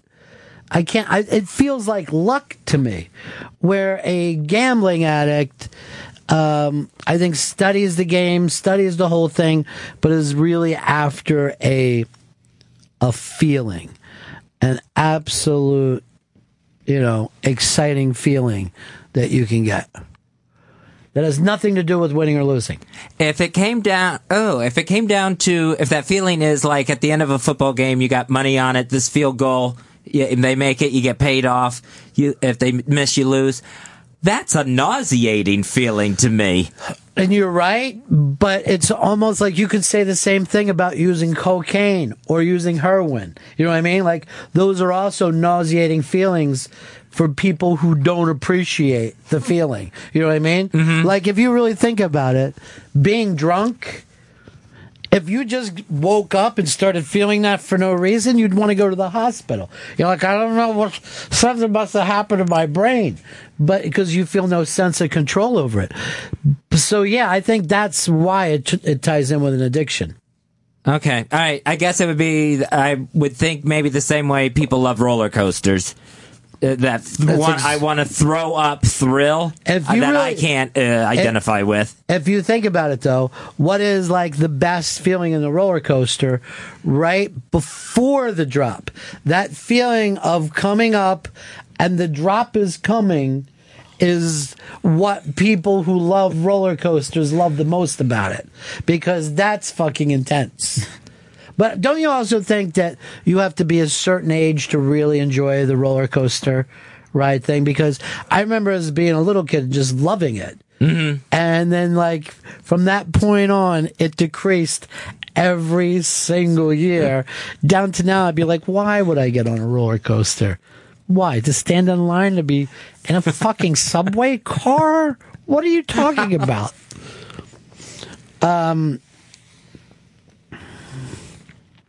There's something to me very embarrassing about seeing an adult on a roller coaster, without kids. Yeah. Or even... And I know people that will take roller coaster vacations. You know what I mean? Like one of those things like we were doing last summer. Well, they'll go out and try to hit 8 different parks over the course of their vacation and be on this ride. And like there'll be there's always some new ride that drops faster and farther than anything before. Mm-hmm. And they'll plan a vacation around that. There's a Six Flags like right across the street. Dude, he's a homosexual. I don't care if there is a half a dozen of them. They're people, right, Fez? Yes. And I'm sure there's more than 6 in your neighborhood. What does that mean? He's acting like it was just such a tiny minority. But do you think that it's funny to say that he lives in a gay neighborhood? Or a gayborhood, as you call it? No, I'm saying there's more of us out there than he realizes. Us? Gays. I think you better watch this Legion of Skanks then. This makes me want to watch it even less. I think you're making a mistake. I think you're going to love it.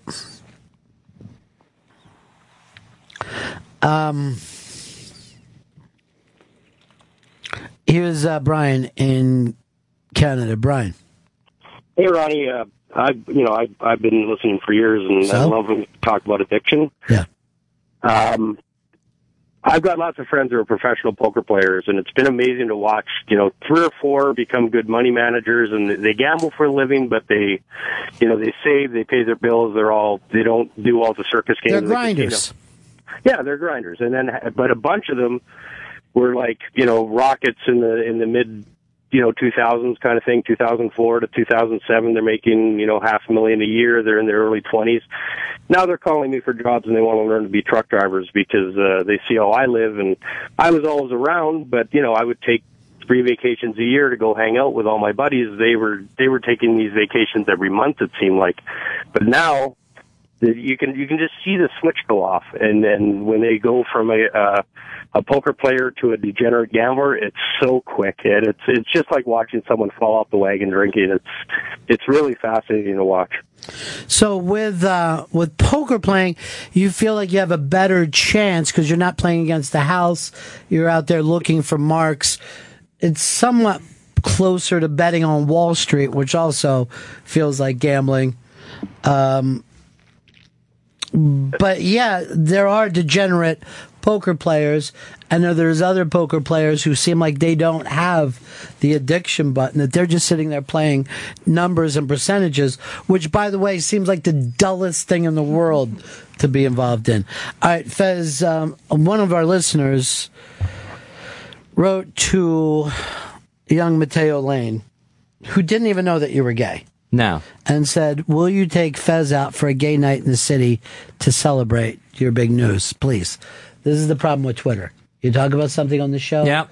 People take it to people. Now they're bothering Mateo Lane with it. And then the lovely Liz Traeger writes, I will drug Fez and Mateo and make them have sex like a puppet master. Hashtag creep. I'm willing to let her do that. That makes me uncomfortable, Lisa. Why? If I went and hung out, I would get drugged? Yeah. You get drugged and sex. You get 2 good things. Yeah, I don't want to do that. Why? You changed, man. You fucking changed, dude. You were always talking about getting drugged and fucked. That was you back in the day. You were fucking back in the day, kid. You were taking dope. Swinging soap. On a rope. Like the Pope. You'd like to be down on your knees all fucked up. Just one dude after another. We might have to watch that thing, Fez. We might have to watch that video. Do you have any idea how long they kept talking about me? 3.5 hours. Oh, God. Is that too long? Yes. Or too short? It's too long. Who's the favorite of all your Legion skanks? Big J? Not anymore. Okay. This is really getting teased here. Yeah, I know. But you never know with Fez whether he's going to appreciate... I'm still, after knowing you all these years, I'm still, like, one day I'll say to Fez, that's the dumbest thing I've ever heard. And he will laugh along with me. And then one day I'll say, that's the dumbest thing I've ever heard. I'll just see him like, yeah, I'm dumb. I don't know why. So I never know whether it's ball busting fun or you seeing it as, your whole life sucks. Yeah, I have very little control over the emotions at this point. And yet you're the only one who can control them. We can't bring anyone else in to control your emotions. We've had a lot of people try to teach you how to control them, and you fire them. Yeah. I'm going to write you a prescription right now. Don't worry.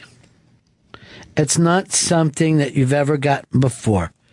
But just take it, and if you want... keep it in your wallet, and when you feel bad, take that prescription. Drugs and fucking? Drugs and fucking, huh? Sounds like a great idea. Drugs and fucking. Yeah, drugs and fucking. Lots of drugs, lots of fucking. I think you'll feel great. Drugs and fucking, I will. Jack in D.C. Hey, Ronnie B. When you just hit Fez with the "You've changed, man," I'm reminded of my very favorite line out of Jackie Brown after Samuel Jackson shoots De Niro in the gut. They're sitting in the van, They're sitting there dying, and Samuel Jackson just says, "What happened to you, man? You used to be beautiful." You know, that fucking movie is as underrated as Joe List told the lie about David Bowie. That movie is underrated because we're used to so much, you know, we're comparing Quentin to Quentin all the time. But there's some funny shit in that movie. Todd, in PA. Hey, buddy. You were talking about that the addiction to gambling and the moment just before you win or lose. Just a TV story. Is what's that? Yeah. What do you got? The TV game shows are capitalizing on that. If you watch any of them, like Deal or No Deal or Millionaire or anything like that, that moment just before they announce whether the person has won or lost, they keep dragging it out more and more and more and longer, that moment of and we'll be right back with this. Oh, we all say. Yep. There was a Deal or No Deal that I watched that this motherfucker took it all the way to the end. And he was basically betting everything on it.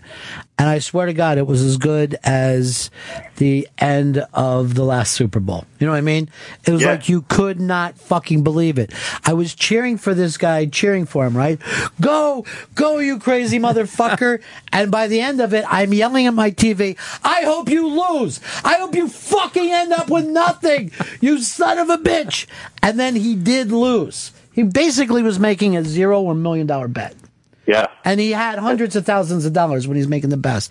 And that's what makes a great host is they can, play the audience and everybody at home. But here's the thing. If you look at Howie, great host, but also you're kind of an awful person, not just to say, dude, please don't do this. You know what I mean? They're like a drug dealer. They're a push. Yeah, he's a drug dealer. Yeah. But a drug dealer in Amsterdam where it's legal and, the person has the right to choose. But you had to be looking at a crazy person. But I had turned on that son of a bitch and it was just fucking spitting at him. Because, why are you doing this? Because, they show your family. There was these other, fat loser people in his family that could have used a little bit of fucking cheese, Well, we're like Romans at the Coliseum. We want to see the lion eat that motherfucker. I know. It brings out the worst in us, doesn't it? Just like sports, when you're watching boxing or football, it brings out the worst in you. But here's my theory about that. Maybe that keeps us from doing violent things in real life. Maybe it keeps us from, hitting someone or, in Shelby's case, rape, or in Fez's case, taking some drugs and letting the fucking 8 weird dudes just pull train on his mouth and asshole. See this video that someone sent us about the difference between 47 degrees in the summer or winter. Sometimes there's these things that people just send you and you're like, is this important? Does it matter? All right, I just got a text that we're going to drop blurred lines and go into the beginning of Gotta Give It Up. That's how long it took that text to get to me. And a text that was sent, 5 feet away? Thank you, technology. Now, don't I wish I had this wrapped around my wrists, taking it everywhere with me? All right, let's watch this video.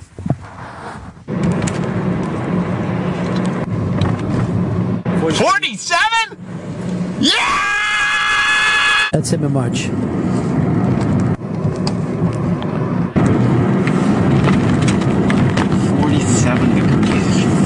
Freezing. October and March.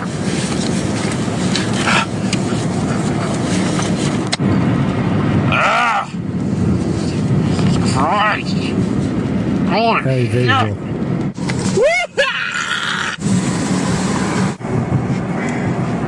Going back and forth. It is true that, right, Fez? 47 degrees between the two seasons. Ridiculous. That is the absolute feeling. When it warmed up this past weekend, I saw more people outside than I had seen in months, and by warm up, it got into the upper 30s and 40s. Because it feels phenomenal. Because it's 30 degrees different than what it was before. It feels unbelievable. It's not bone-searingly cold. It's pleasurable. It must feel like if you're being shot with a machine gun, those last couple bullets, you're like, that's not so bad. I mean, there for a while, it was really coming in strong.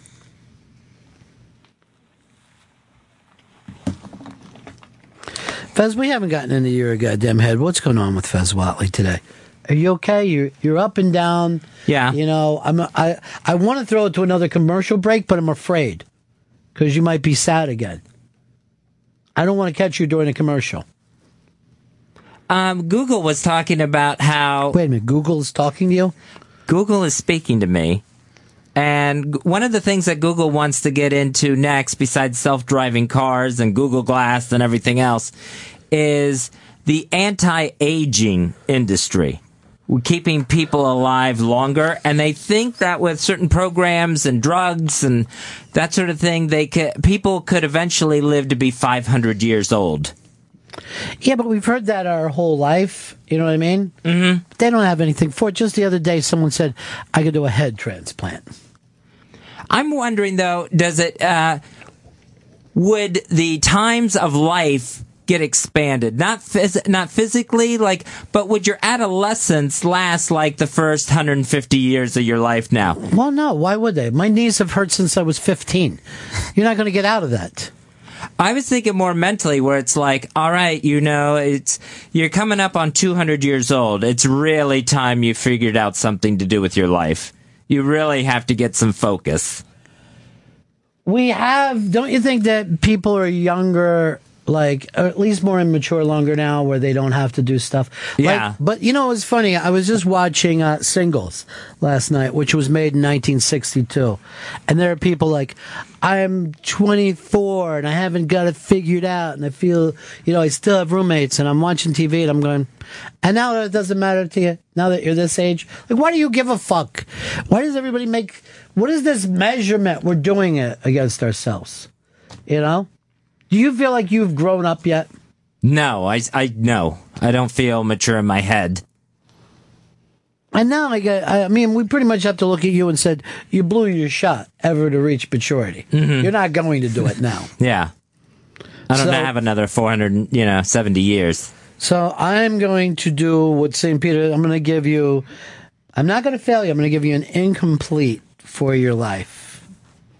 And I want you to make it up in the summer. This summer.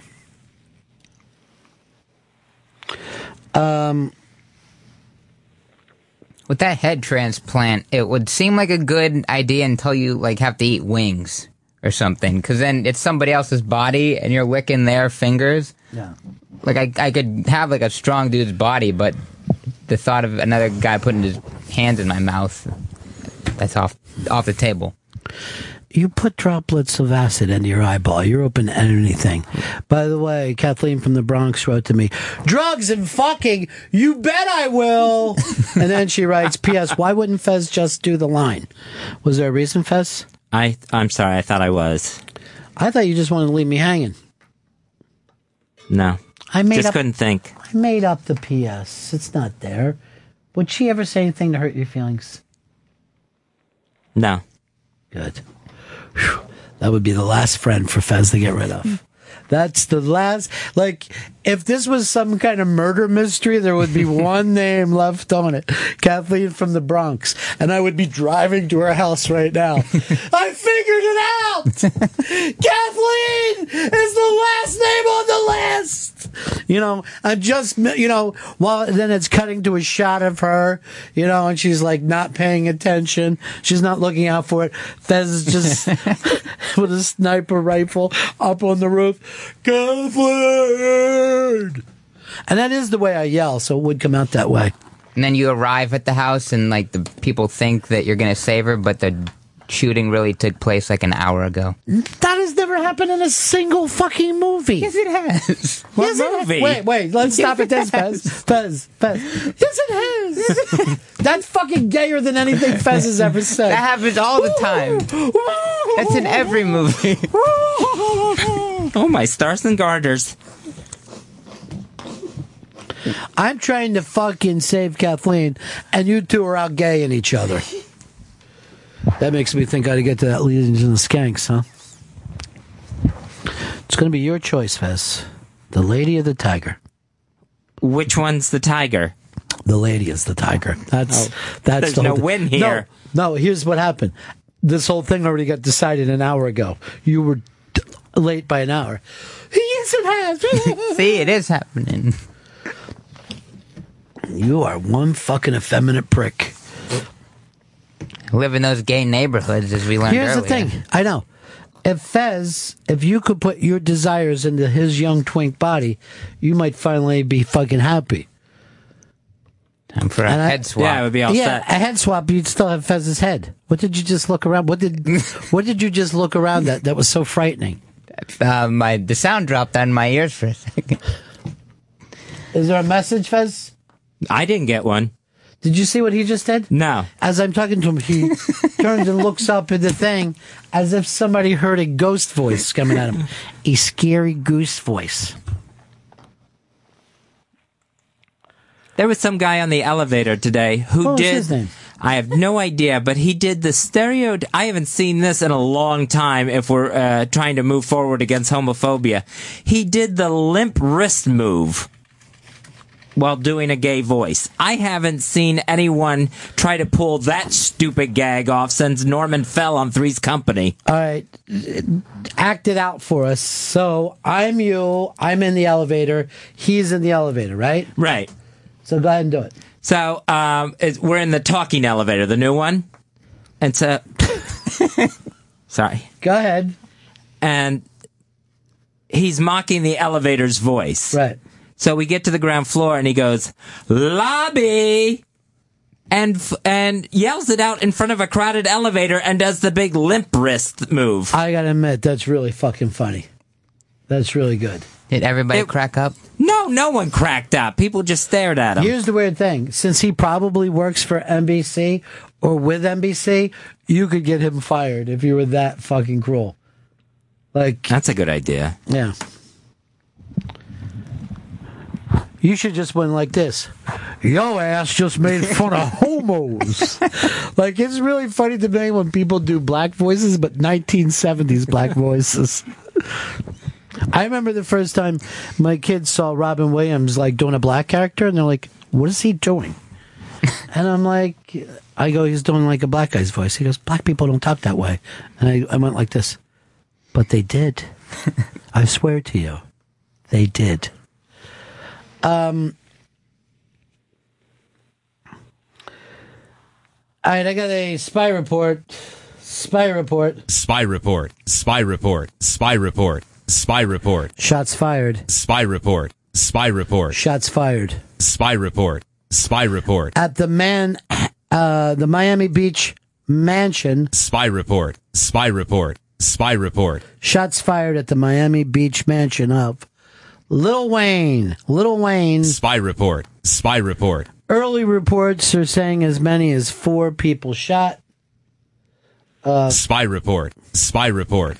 But Lil Wayne is never too far from trouble. Shouldn't it be a spy report if there's no gunfire at Lil Wayne's house? See, that's the kind of racism I don't like to be around, Shelby. That's your generation's racism. TMZ is already reporting this, and I will say this. TMZ never seems to be wrong about anything. And they're everywhere.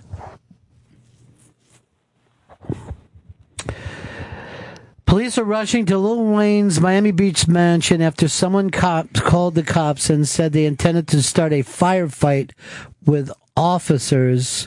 The person said that 4 people had already been shot.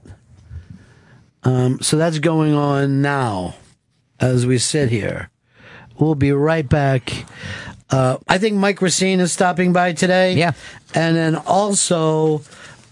whether Fez decides or not decides to view the Legion of Skanks. It's a Ron Fez show. Ron and Fez on Raw Dog Comedy Hits. Channel 99.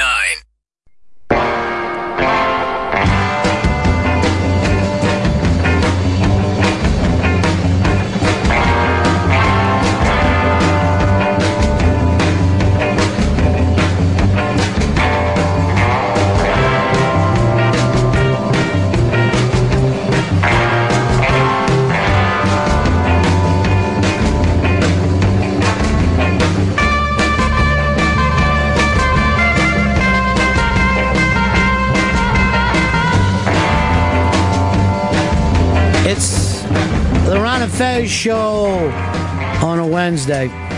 Mike Racine is here with us. Hey, how you doing?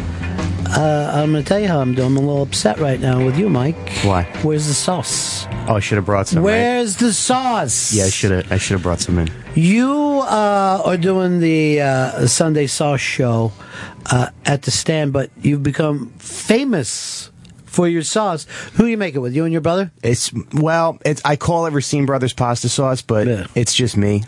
We had the idea to do it together, right? And then he moved back to Jersey, so I just did it myself. But I think something like the image of one guy making sauce by himself is a little weird. It's a little sad, right? It's a little sad and weird, yeah. But you should put on the back of the label, really only one of the brothers. Now, do you have to go through legal things to put out your own sauce? No, I don't think so. I mean, we give it away for free at the stand. Yeah. Everybody who buys a ticket gets one. All right, I'm gonna let it pass. I really don't know. Yeah, it's probably not. I probably should have brought it up to you off the air, because normally when there's consumables.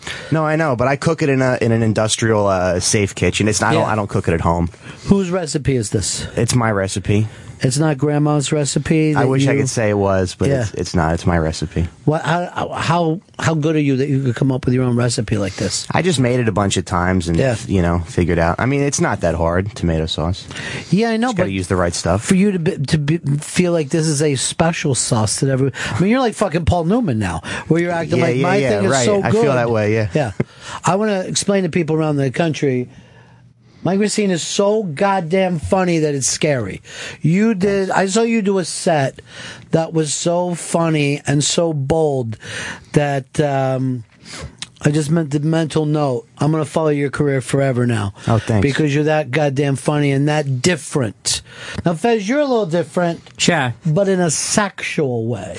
What he does it is through comedic purposes. Like you went outside the box, literally. Yeah. With what you decided near you the wanted. box. You don't like the box. No, don't care for it. That's hard to believe. Yeah. That's like hearing, like, sometimes you run into people who are like, I don't like butterscotch. And you're like, what the fuck are you talking about? How can we even start at this point? I never realized how different I was until you just put it that way. Yes, you don't like butterscotch. That would sound crazy. Yeah. That's right up there where I don't like pussy. That's where it is the same. Like if I was talking to candy people and somebody brought up butterscotch, I go, it's like hearing someone said I don't like pussy.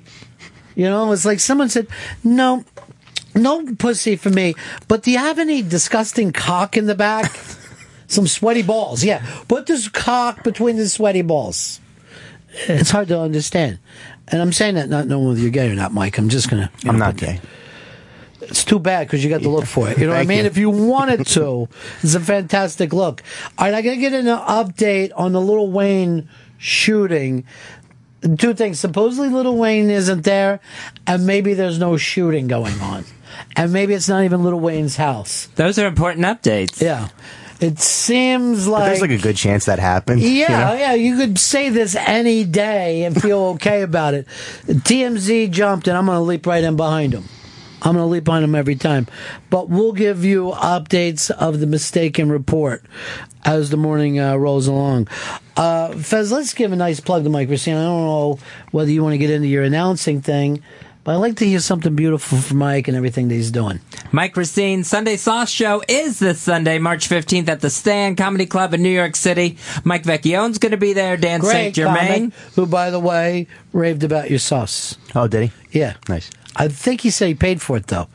He did. Well, Yeah. what do I... yeah.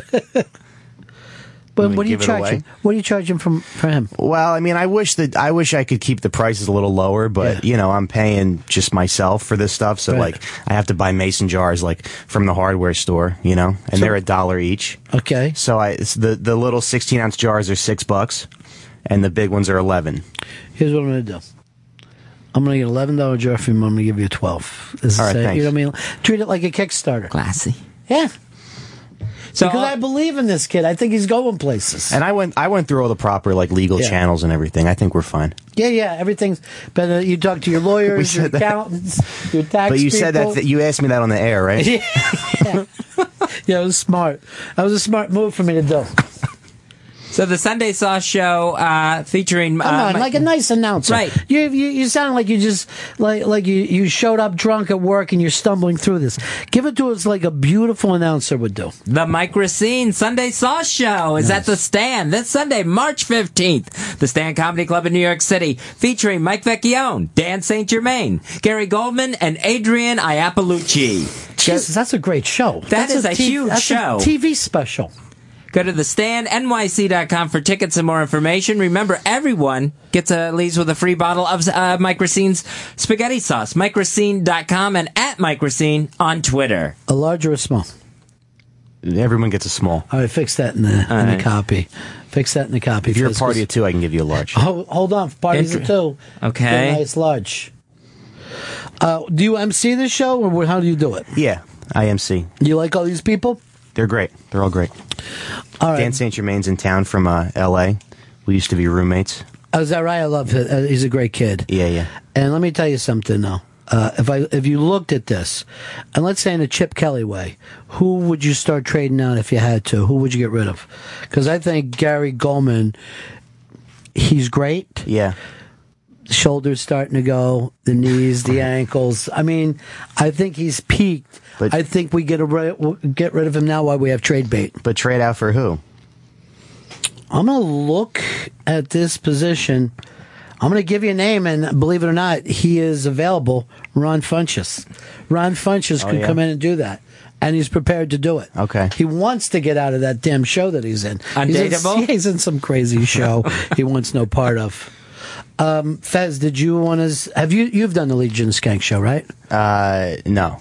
You don't like those guys? No, we're cool. But... I'll do them. I'll do it eventually. I've never been asked. Now, why wouldn't they ask you? I don't know. I feel like I should manage your show. I'm going to give something away right now. When I was a judge, Fez, when you get appointed to the judgeship like that, it's a big deal. You know what I mean? Oh, yeah. I mean, it was accumulation. My entire career took me to that, to sit on the bench for that. I gave Mike Racine 100%. A perfect score. A perfect score. And wrote underneath of it, couldn't have been any funnier. It was a perfect set, in my opinion. But that's nice. The huge room laughs weren't there, but maybe that's because I'm like so original. That was part of what I loved about it. Yeah. That they were so weirded out by your material. I've seen that happen before. Yeah. I've seen that happen before. And it just means that they have to catch up a little bit. Mm-hmm.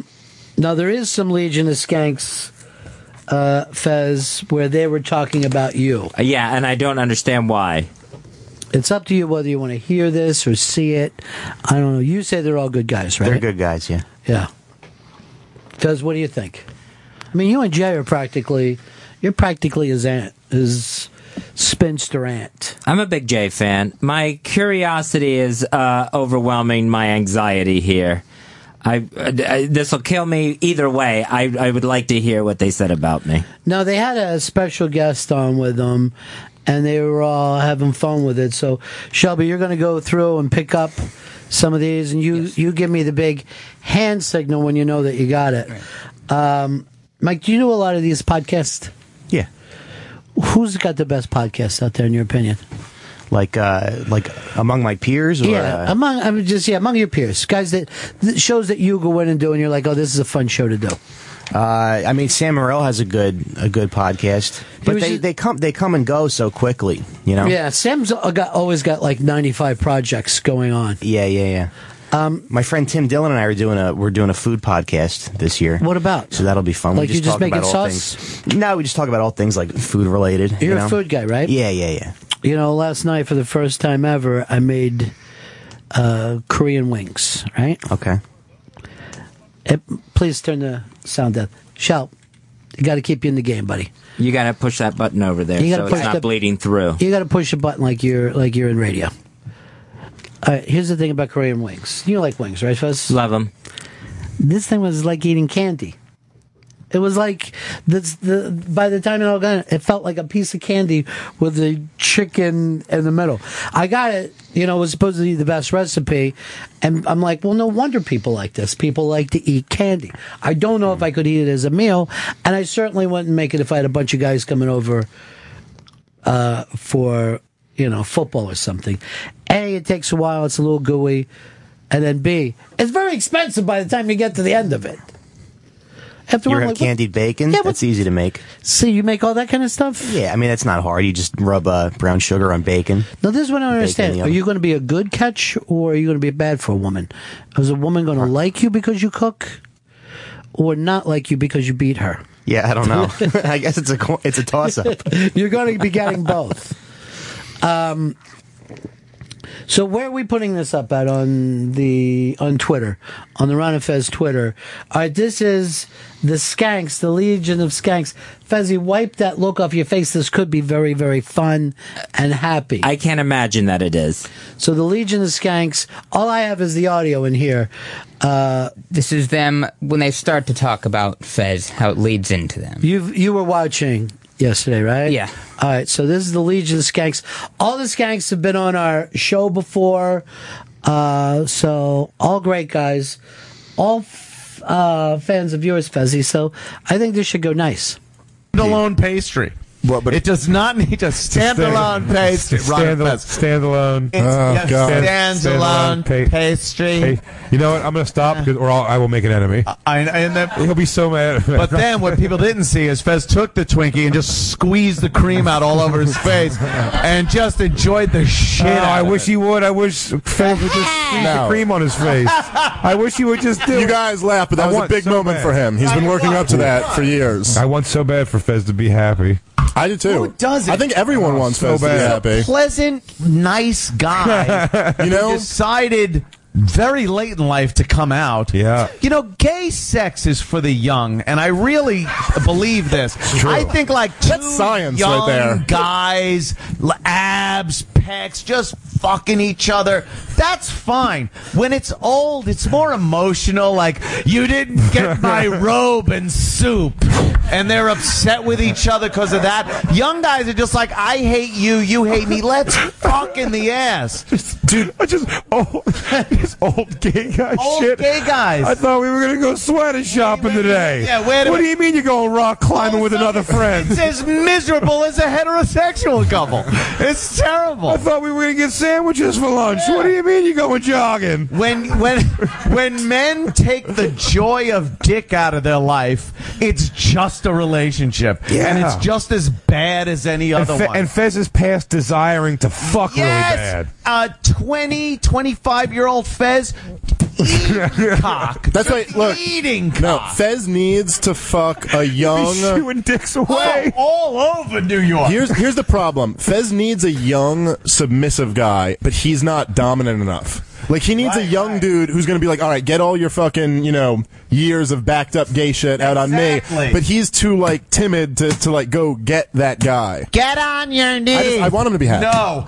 Okay. Whatever you want to do then. I'll run off and call Ronnie. But you're right. You're absolutely right about he doesn't care about fucking, really, I think. No. He wants to have an emotional thing. Emotional gay relationship. But he wants it with a kid who's wearing a blinky pacifier and has glitter on his chest, which is just not going to happen.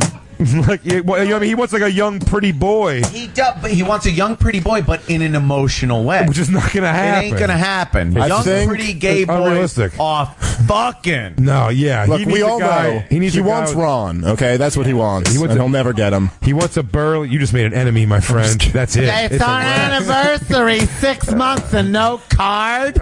And the fucking young guy's just like a baby's arm clutching an apple. He's just standing there, rigid. And Fez is just, why didn't you tell me you love me?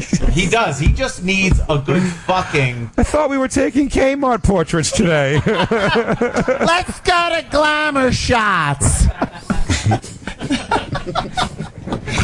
I love Fez, though. Oh, of course. Did it fix everything? We are. There's absolutely nothing to fix. We're all rooting for Fez. Fuck, man. I'd love, dude, because our buddy, him to do well. Our friends of all three of our friend of ours, Mike, like lives in Chelsea. Well, why would we end with a friend of ours lives in Chelsea? Fez, I don't think they got too personal. I think it was fine. I thought they got really personal and out of line, and I didn't appreciate it. Are you saying about the part where they brought up my name? Yeah, I can see why that would offend you. But other than that, I thought it was very nice. They all said that they wanted you to do well. There's one more clip. A certain word might be said. That's bragging because, and I'll be honest, gay guys finding you attractive is like a guy's dream. That means you're attractive. Yeah. I've never had it, you faggots. I've never once. They throw it out. Never. Wow, dude, and stop I was sucking it. his dick. See, it's all in fun. Legion of Skanks, they do their big show every Tuesday nights? Tuesday nights over there at the Creek. And to me, the favorite part of the show is seeing their audience. Their frightening audience. Not since Daytona Beach Bike Week have I seen an audience that I've ever said I would want to, let's sit in that crowd by them. But I didn't think it was too bad, did you, Mike? Well, you're speechless. I don't know. You don't. You thought they might have went a little too far. No, I just don't want to think it was that comment. bad. I don't want to comment. You don't want to comment. You want to get along nice with Fez. You want to get along nice with Skanks. Fez, you didn't take it that bad, right? Yeah, I took it really to heart. I thought it was really mean-spirited and nasty. I don't know what the fuck Dave Smith thinks he's saying. I think he was joking. Fez wants Roland. Is that what he said? No, he said Fez wants Ron. Oh. It's just mean, whatever they're saying. Seriously, if you think that you're offended that he wants Ron, that would be... No. No, I'm going to feel a little bad here. No, it's just trying to... it's trying to humiliate me, drag you into it. Fez, I'm not humiliated. I am. I just didn't appreciate the talk. What bothered you the most about it? Now you want to comment on it. That's a good question. He's curious. What bothered you the most? The whole I love Fez. I want him to be happy, but here I'll sit and talk shit about him being an old guy who hasn't, found anyone to have sex with yet. The two-facedness of it. You could hear Dave Smith saying it the most. I love Fez. He does love you. Yeah, it's obvious. He tried to find you a date or something like that, I think. And then they have their friend Mike lives in Chelsea. Mm-hmm. Friends of all of them. So they can't be homophobic. They get along with everybody. Yeah, that's their fucking pass. You feel like sometimes... We know a guy in Chelsea, so we can say all the shit about Fez that we want. Maybe sometimes gay people are like the butt of the joke, I never even noticed that. Does that come up sometimes with gay people? Like they're the butt of the joke? Sometimes, that's what they say. Because I always thought that they were the witty ones that get, they're like, just like snapping a whip of that wit, Like, look at her shoes or something like that, I guess. I don't know. I guess we should ask the Legion of Skanks. They seem to know all about gays. One time I saw gays making fun of the way Neil Armstrong dressed when he was walking on the moon. Said he looked like an exploring baked potato. I'm like, he has to wear that fucking suit. You got to breathe up there.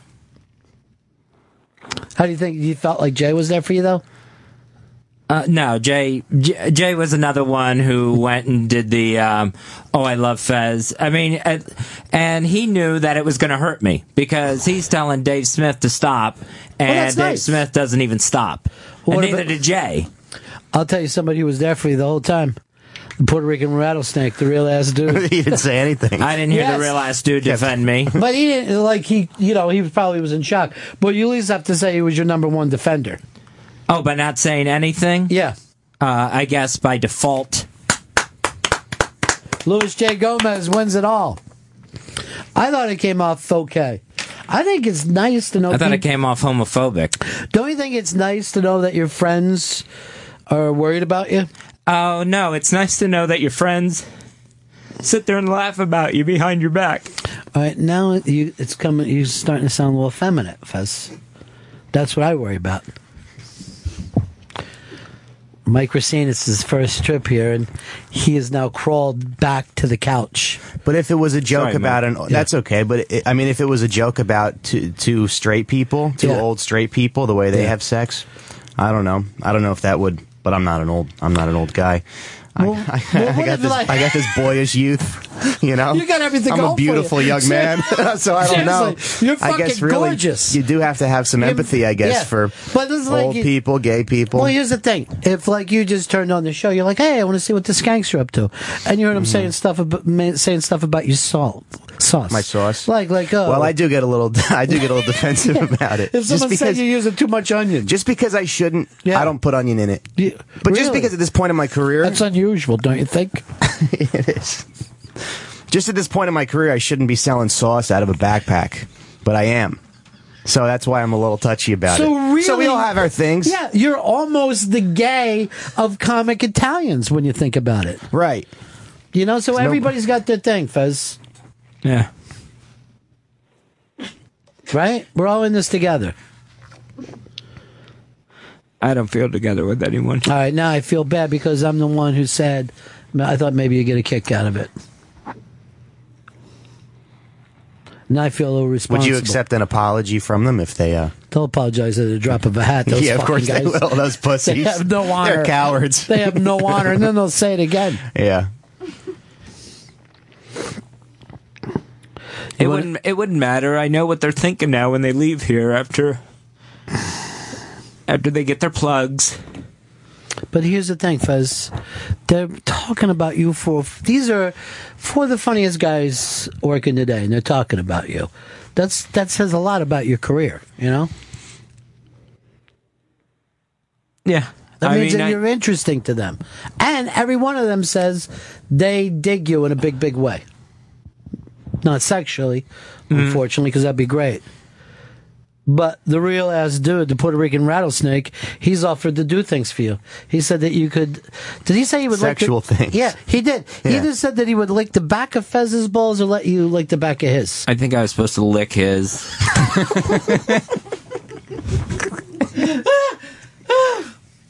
All right, whatever. But you can see that he's not serious. You know, he tries to throw it out there as like some sort of legitimate thing, like he cares about me, wants me to get past this thing, and then sits there and participates in that. Look at where the frame is freeze. They're just howling. Well, it's audio, so we don't even know who's all on there.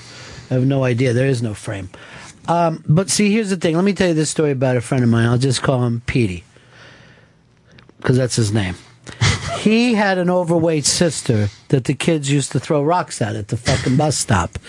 And he used to leave his house early so that he could get down to the bus stop and chuck some of the rocks because he wanted to go along with everybody. And I think that's the way you got to look at Louis J. Gomez. That doesn't make what Petey did right. Oh, I thought it was right. I thought the whole point of that was he was a survivor. Sometimes you have to survive, go along with the crowd. I mean, if he Louis isn't even that Puerto Rican. He's like half white or something. He's like half Irish or something. Yeah. I thought he was 100% Puerto Rican. No way. No.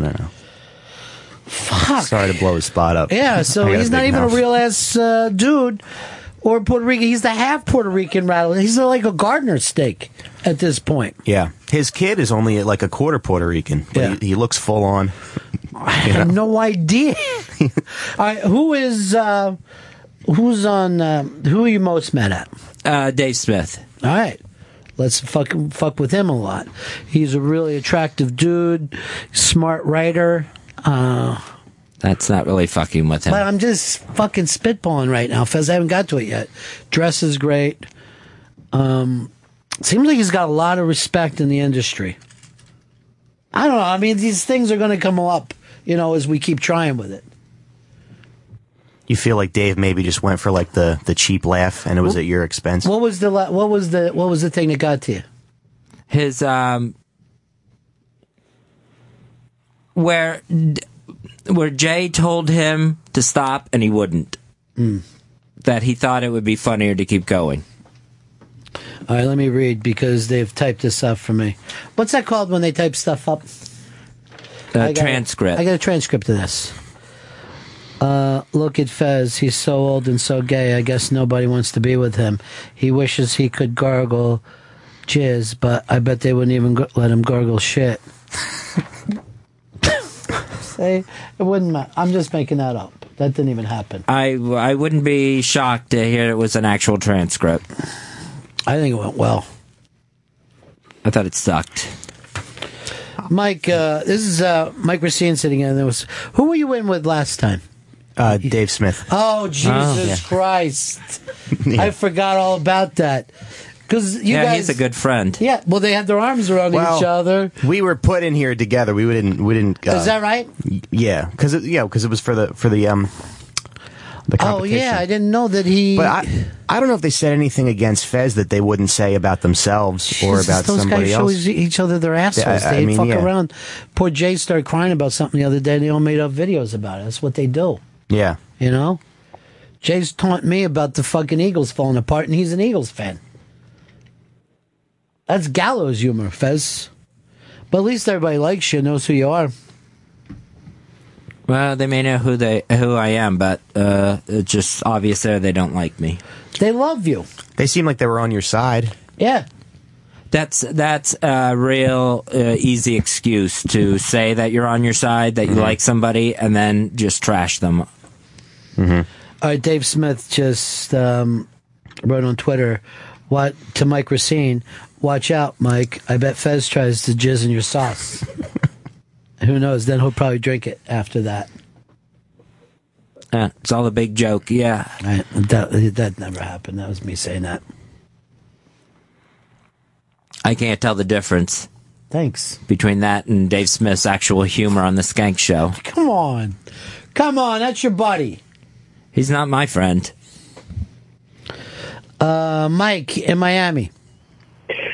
Fezzy, listen, man, the fact that those guys are busting your balls means they love you, man. If they didn't talk about it, that's a good point. Nothing. I mean, in my line of work, people are if they bust your balls, man, that means they're thinking about you, they like you, they're into you, man. You got to loosen up a little and go get some ass, like they said, man. I don't think that was intentional. I don't think they were trying to hurt you at all. It's ball busting, man. I think they were out having fun with it. I think it was going beyond that, Mike. I really do. Think so, man. I feel bad, but I think that when you hear me talk about stuff on the air that I struggle with, and then you make a big joke about it. I understand where you're coming from, man, but I don't think it was in a malicious intent. I think it's just vicious. Are you fighting off laughing? No. Okay, because I couldn't tell. Oh, I thought you were talking to me. I was. How about this? After the show today, me, you, and Mike Racine go out and do something gay. We'll all go out and do something whatever gay you together. want. Yeah. Whatever gay thing you'd like to see me do. What do you want to do? We could go shopping. We can make him try on different outfits, and you and I will sit there and judge. We could try on wigs. Yeah. Like a wig in the box thing. We'll put on some makeup. We'll just wig out. Yeah. Do you want to have a wig out day? No, because I don't put on wigs and makeup. We can make You can Mike put do us it. in wigs and makeup, and you just going to take it back to Dave Smith? No. No. I'm not a rat. No, seriously. This is a fucking stand-up guy, Fez. This is a fucking stand-up guy. I do appreciate you distancing yourself from him. Well, I mean, yeah, sure. of course. I don't even like the guy. Yeah. I mean, and Dave isn't going to want to hang around with a guy who wigs out the afternoons. I mean, it's one thing to wig out at night after you're all fucked up, but we're talking about going out 3 o'clock in the afternoon and trying on wigs. I think we can even go get our eyebrows plucked. What would you like to do? Huh? What would you like to do? I just want to go home after the show. Come on. Shoes. Mani-pedi day? Huh? No. Mani-pedi. No, I'll say yes, and then, next Tuesday's show on the Skanks will just be all about that. No, you're not lying. What are we going to do? What are we going to do to make you happy? What do you say to this? But you would agree that, like, straight heterosexual sex is kind of gross and funny too in its own way, right? And if they made jokes about two elderly straight people having sex, there might be some humor there. Yeah, that's a nameless imaginary couple. So they're bringing my actual name into it. Well, what about your parents having sex? Does that make it seem easier for you? Thinking about your dad mounting you and mom? No. Okay.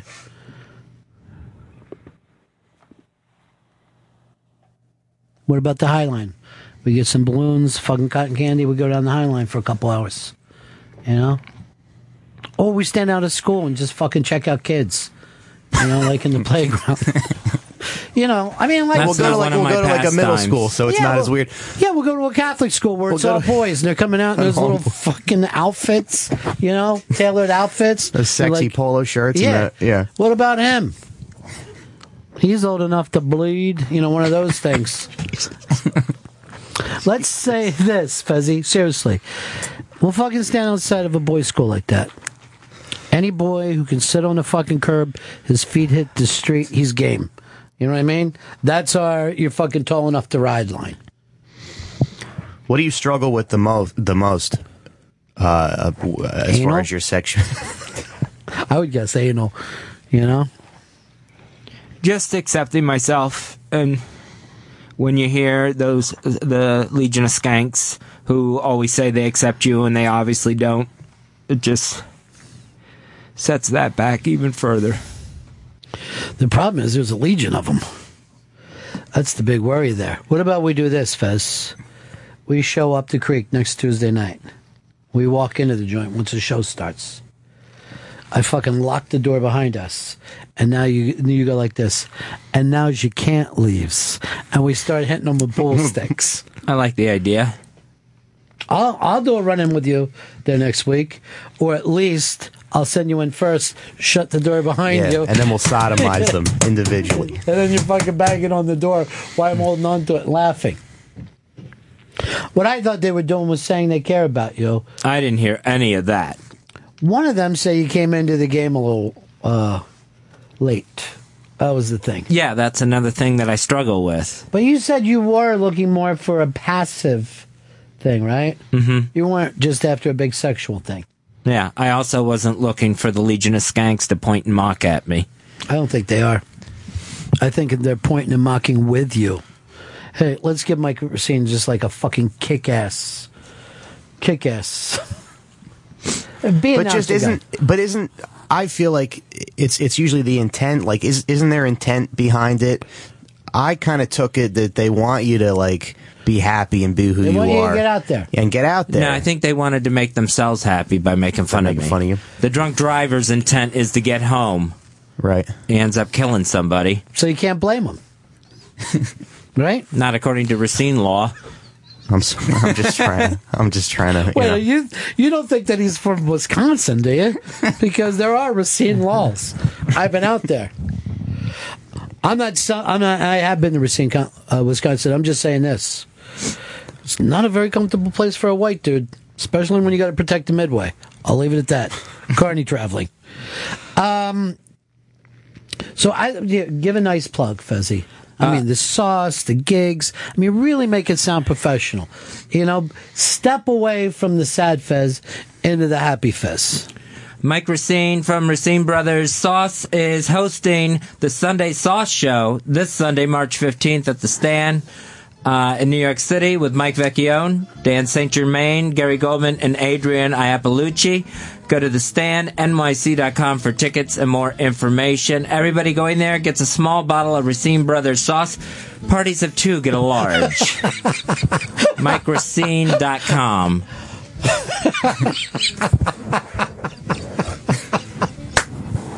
I don't know why. That sounds like the greatest show in history. Every guy in sounds nuts. Every person in the show, by the way, is hysterical. Like, if Mike just wanted to film this and sell it to HBO, he could. It's that funny of a show. And then after the show, all the comics come up on stage and they do this thing called "What Should Fez Do Sexually?" And they just go back and forth. Like, I think he should be with the, you know. Yeah.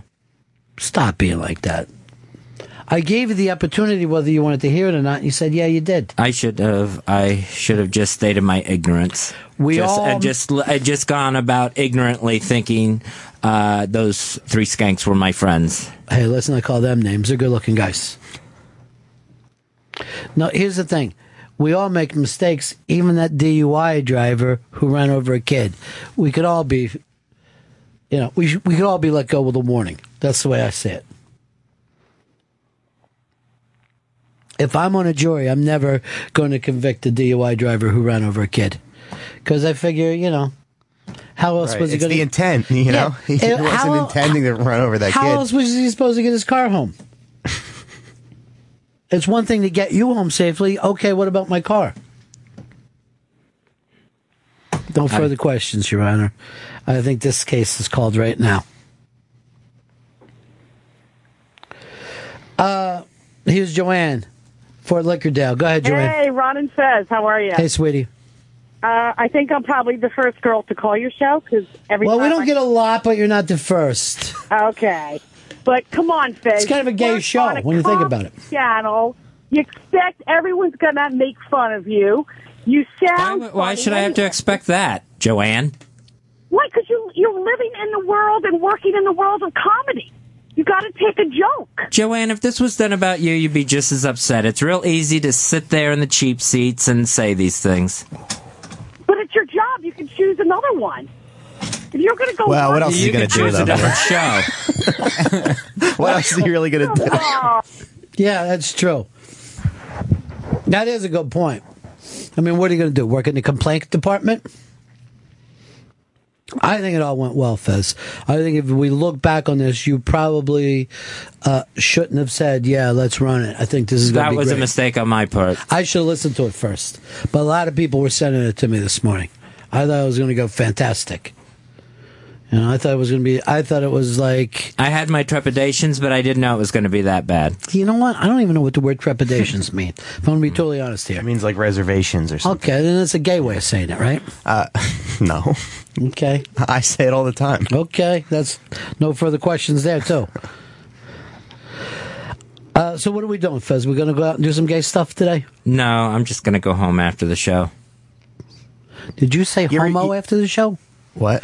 Did he say I'm going to go homo after the show? I think he said home. I said home. Okay. You ever hear the game Cookie? They play it in a lot of fraternities. Okey Cookie? Yeah. What if we played Cookie with a jar of my tomato sauce? Would you be willing to do that, Fez? We all, 2 of the 3 get jizzed into. No, And the last one who finishes has to eat a bowl of baked ziti with the semen sauce. I'm going to do it right now because I'm starving. I'd fucking do it either way. Give me the semen sauce. But that's what we're saying. Everybody's a buddy now, Fez. I thought we were. Stop it with that. I mean, you can make fun of me for I'm Italian, I'm flat-footed, I have You tits. flat-footed? Yeah. What the fuck's wrong with your feet? I don't know, they're just flat. There's no arch in them. I could never play sports or anything. They'll keep you out of the military too, right? Yeah, that's nice. because you know how much marching takes place in Afghanistan. Mm-hmm. March, everybody! March into the snipers.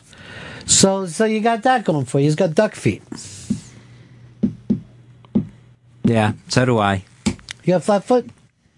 Yep. Looks like you fucking two are just perfect for each other. Couple of flat-footed gays. I've also had tits since I was like 10 years old. Just That's hot. I don't know. I have like an indent in my chest, so I've just always had like male breasts. Does the indent mean there's something wrong with your heart, though? I don't know.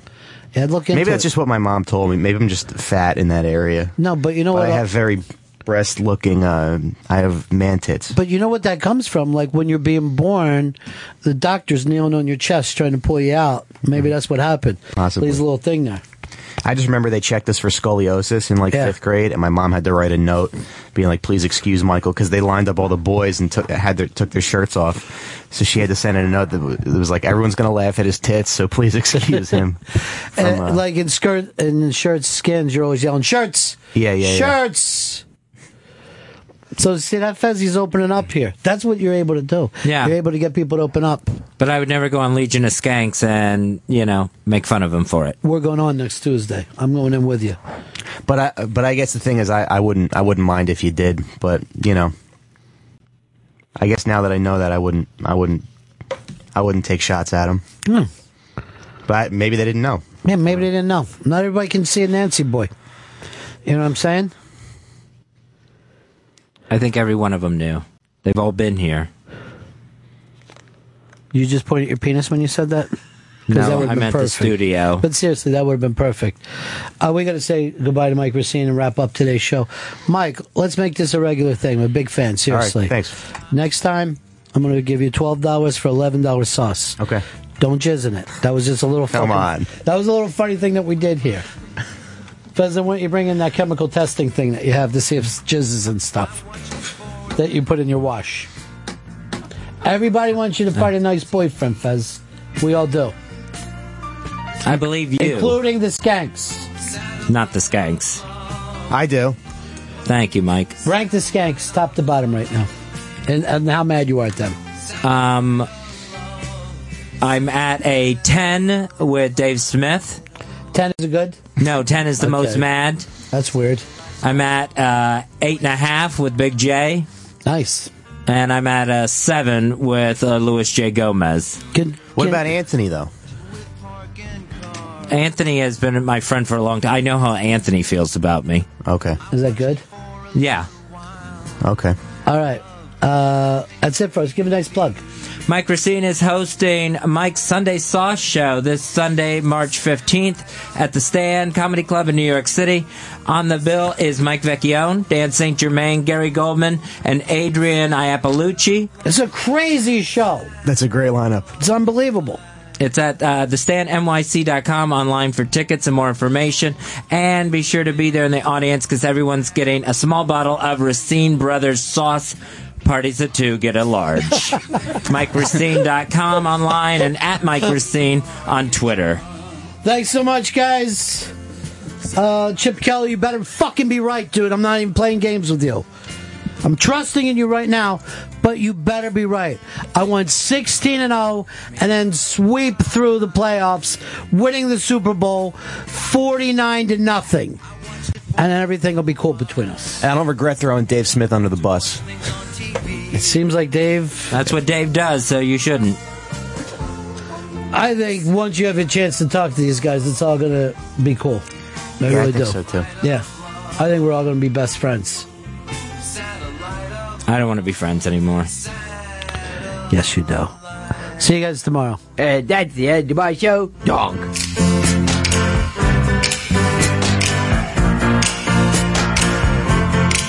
Satellite of love. Satellite.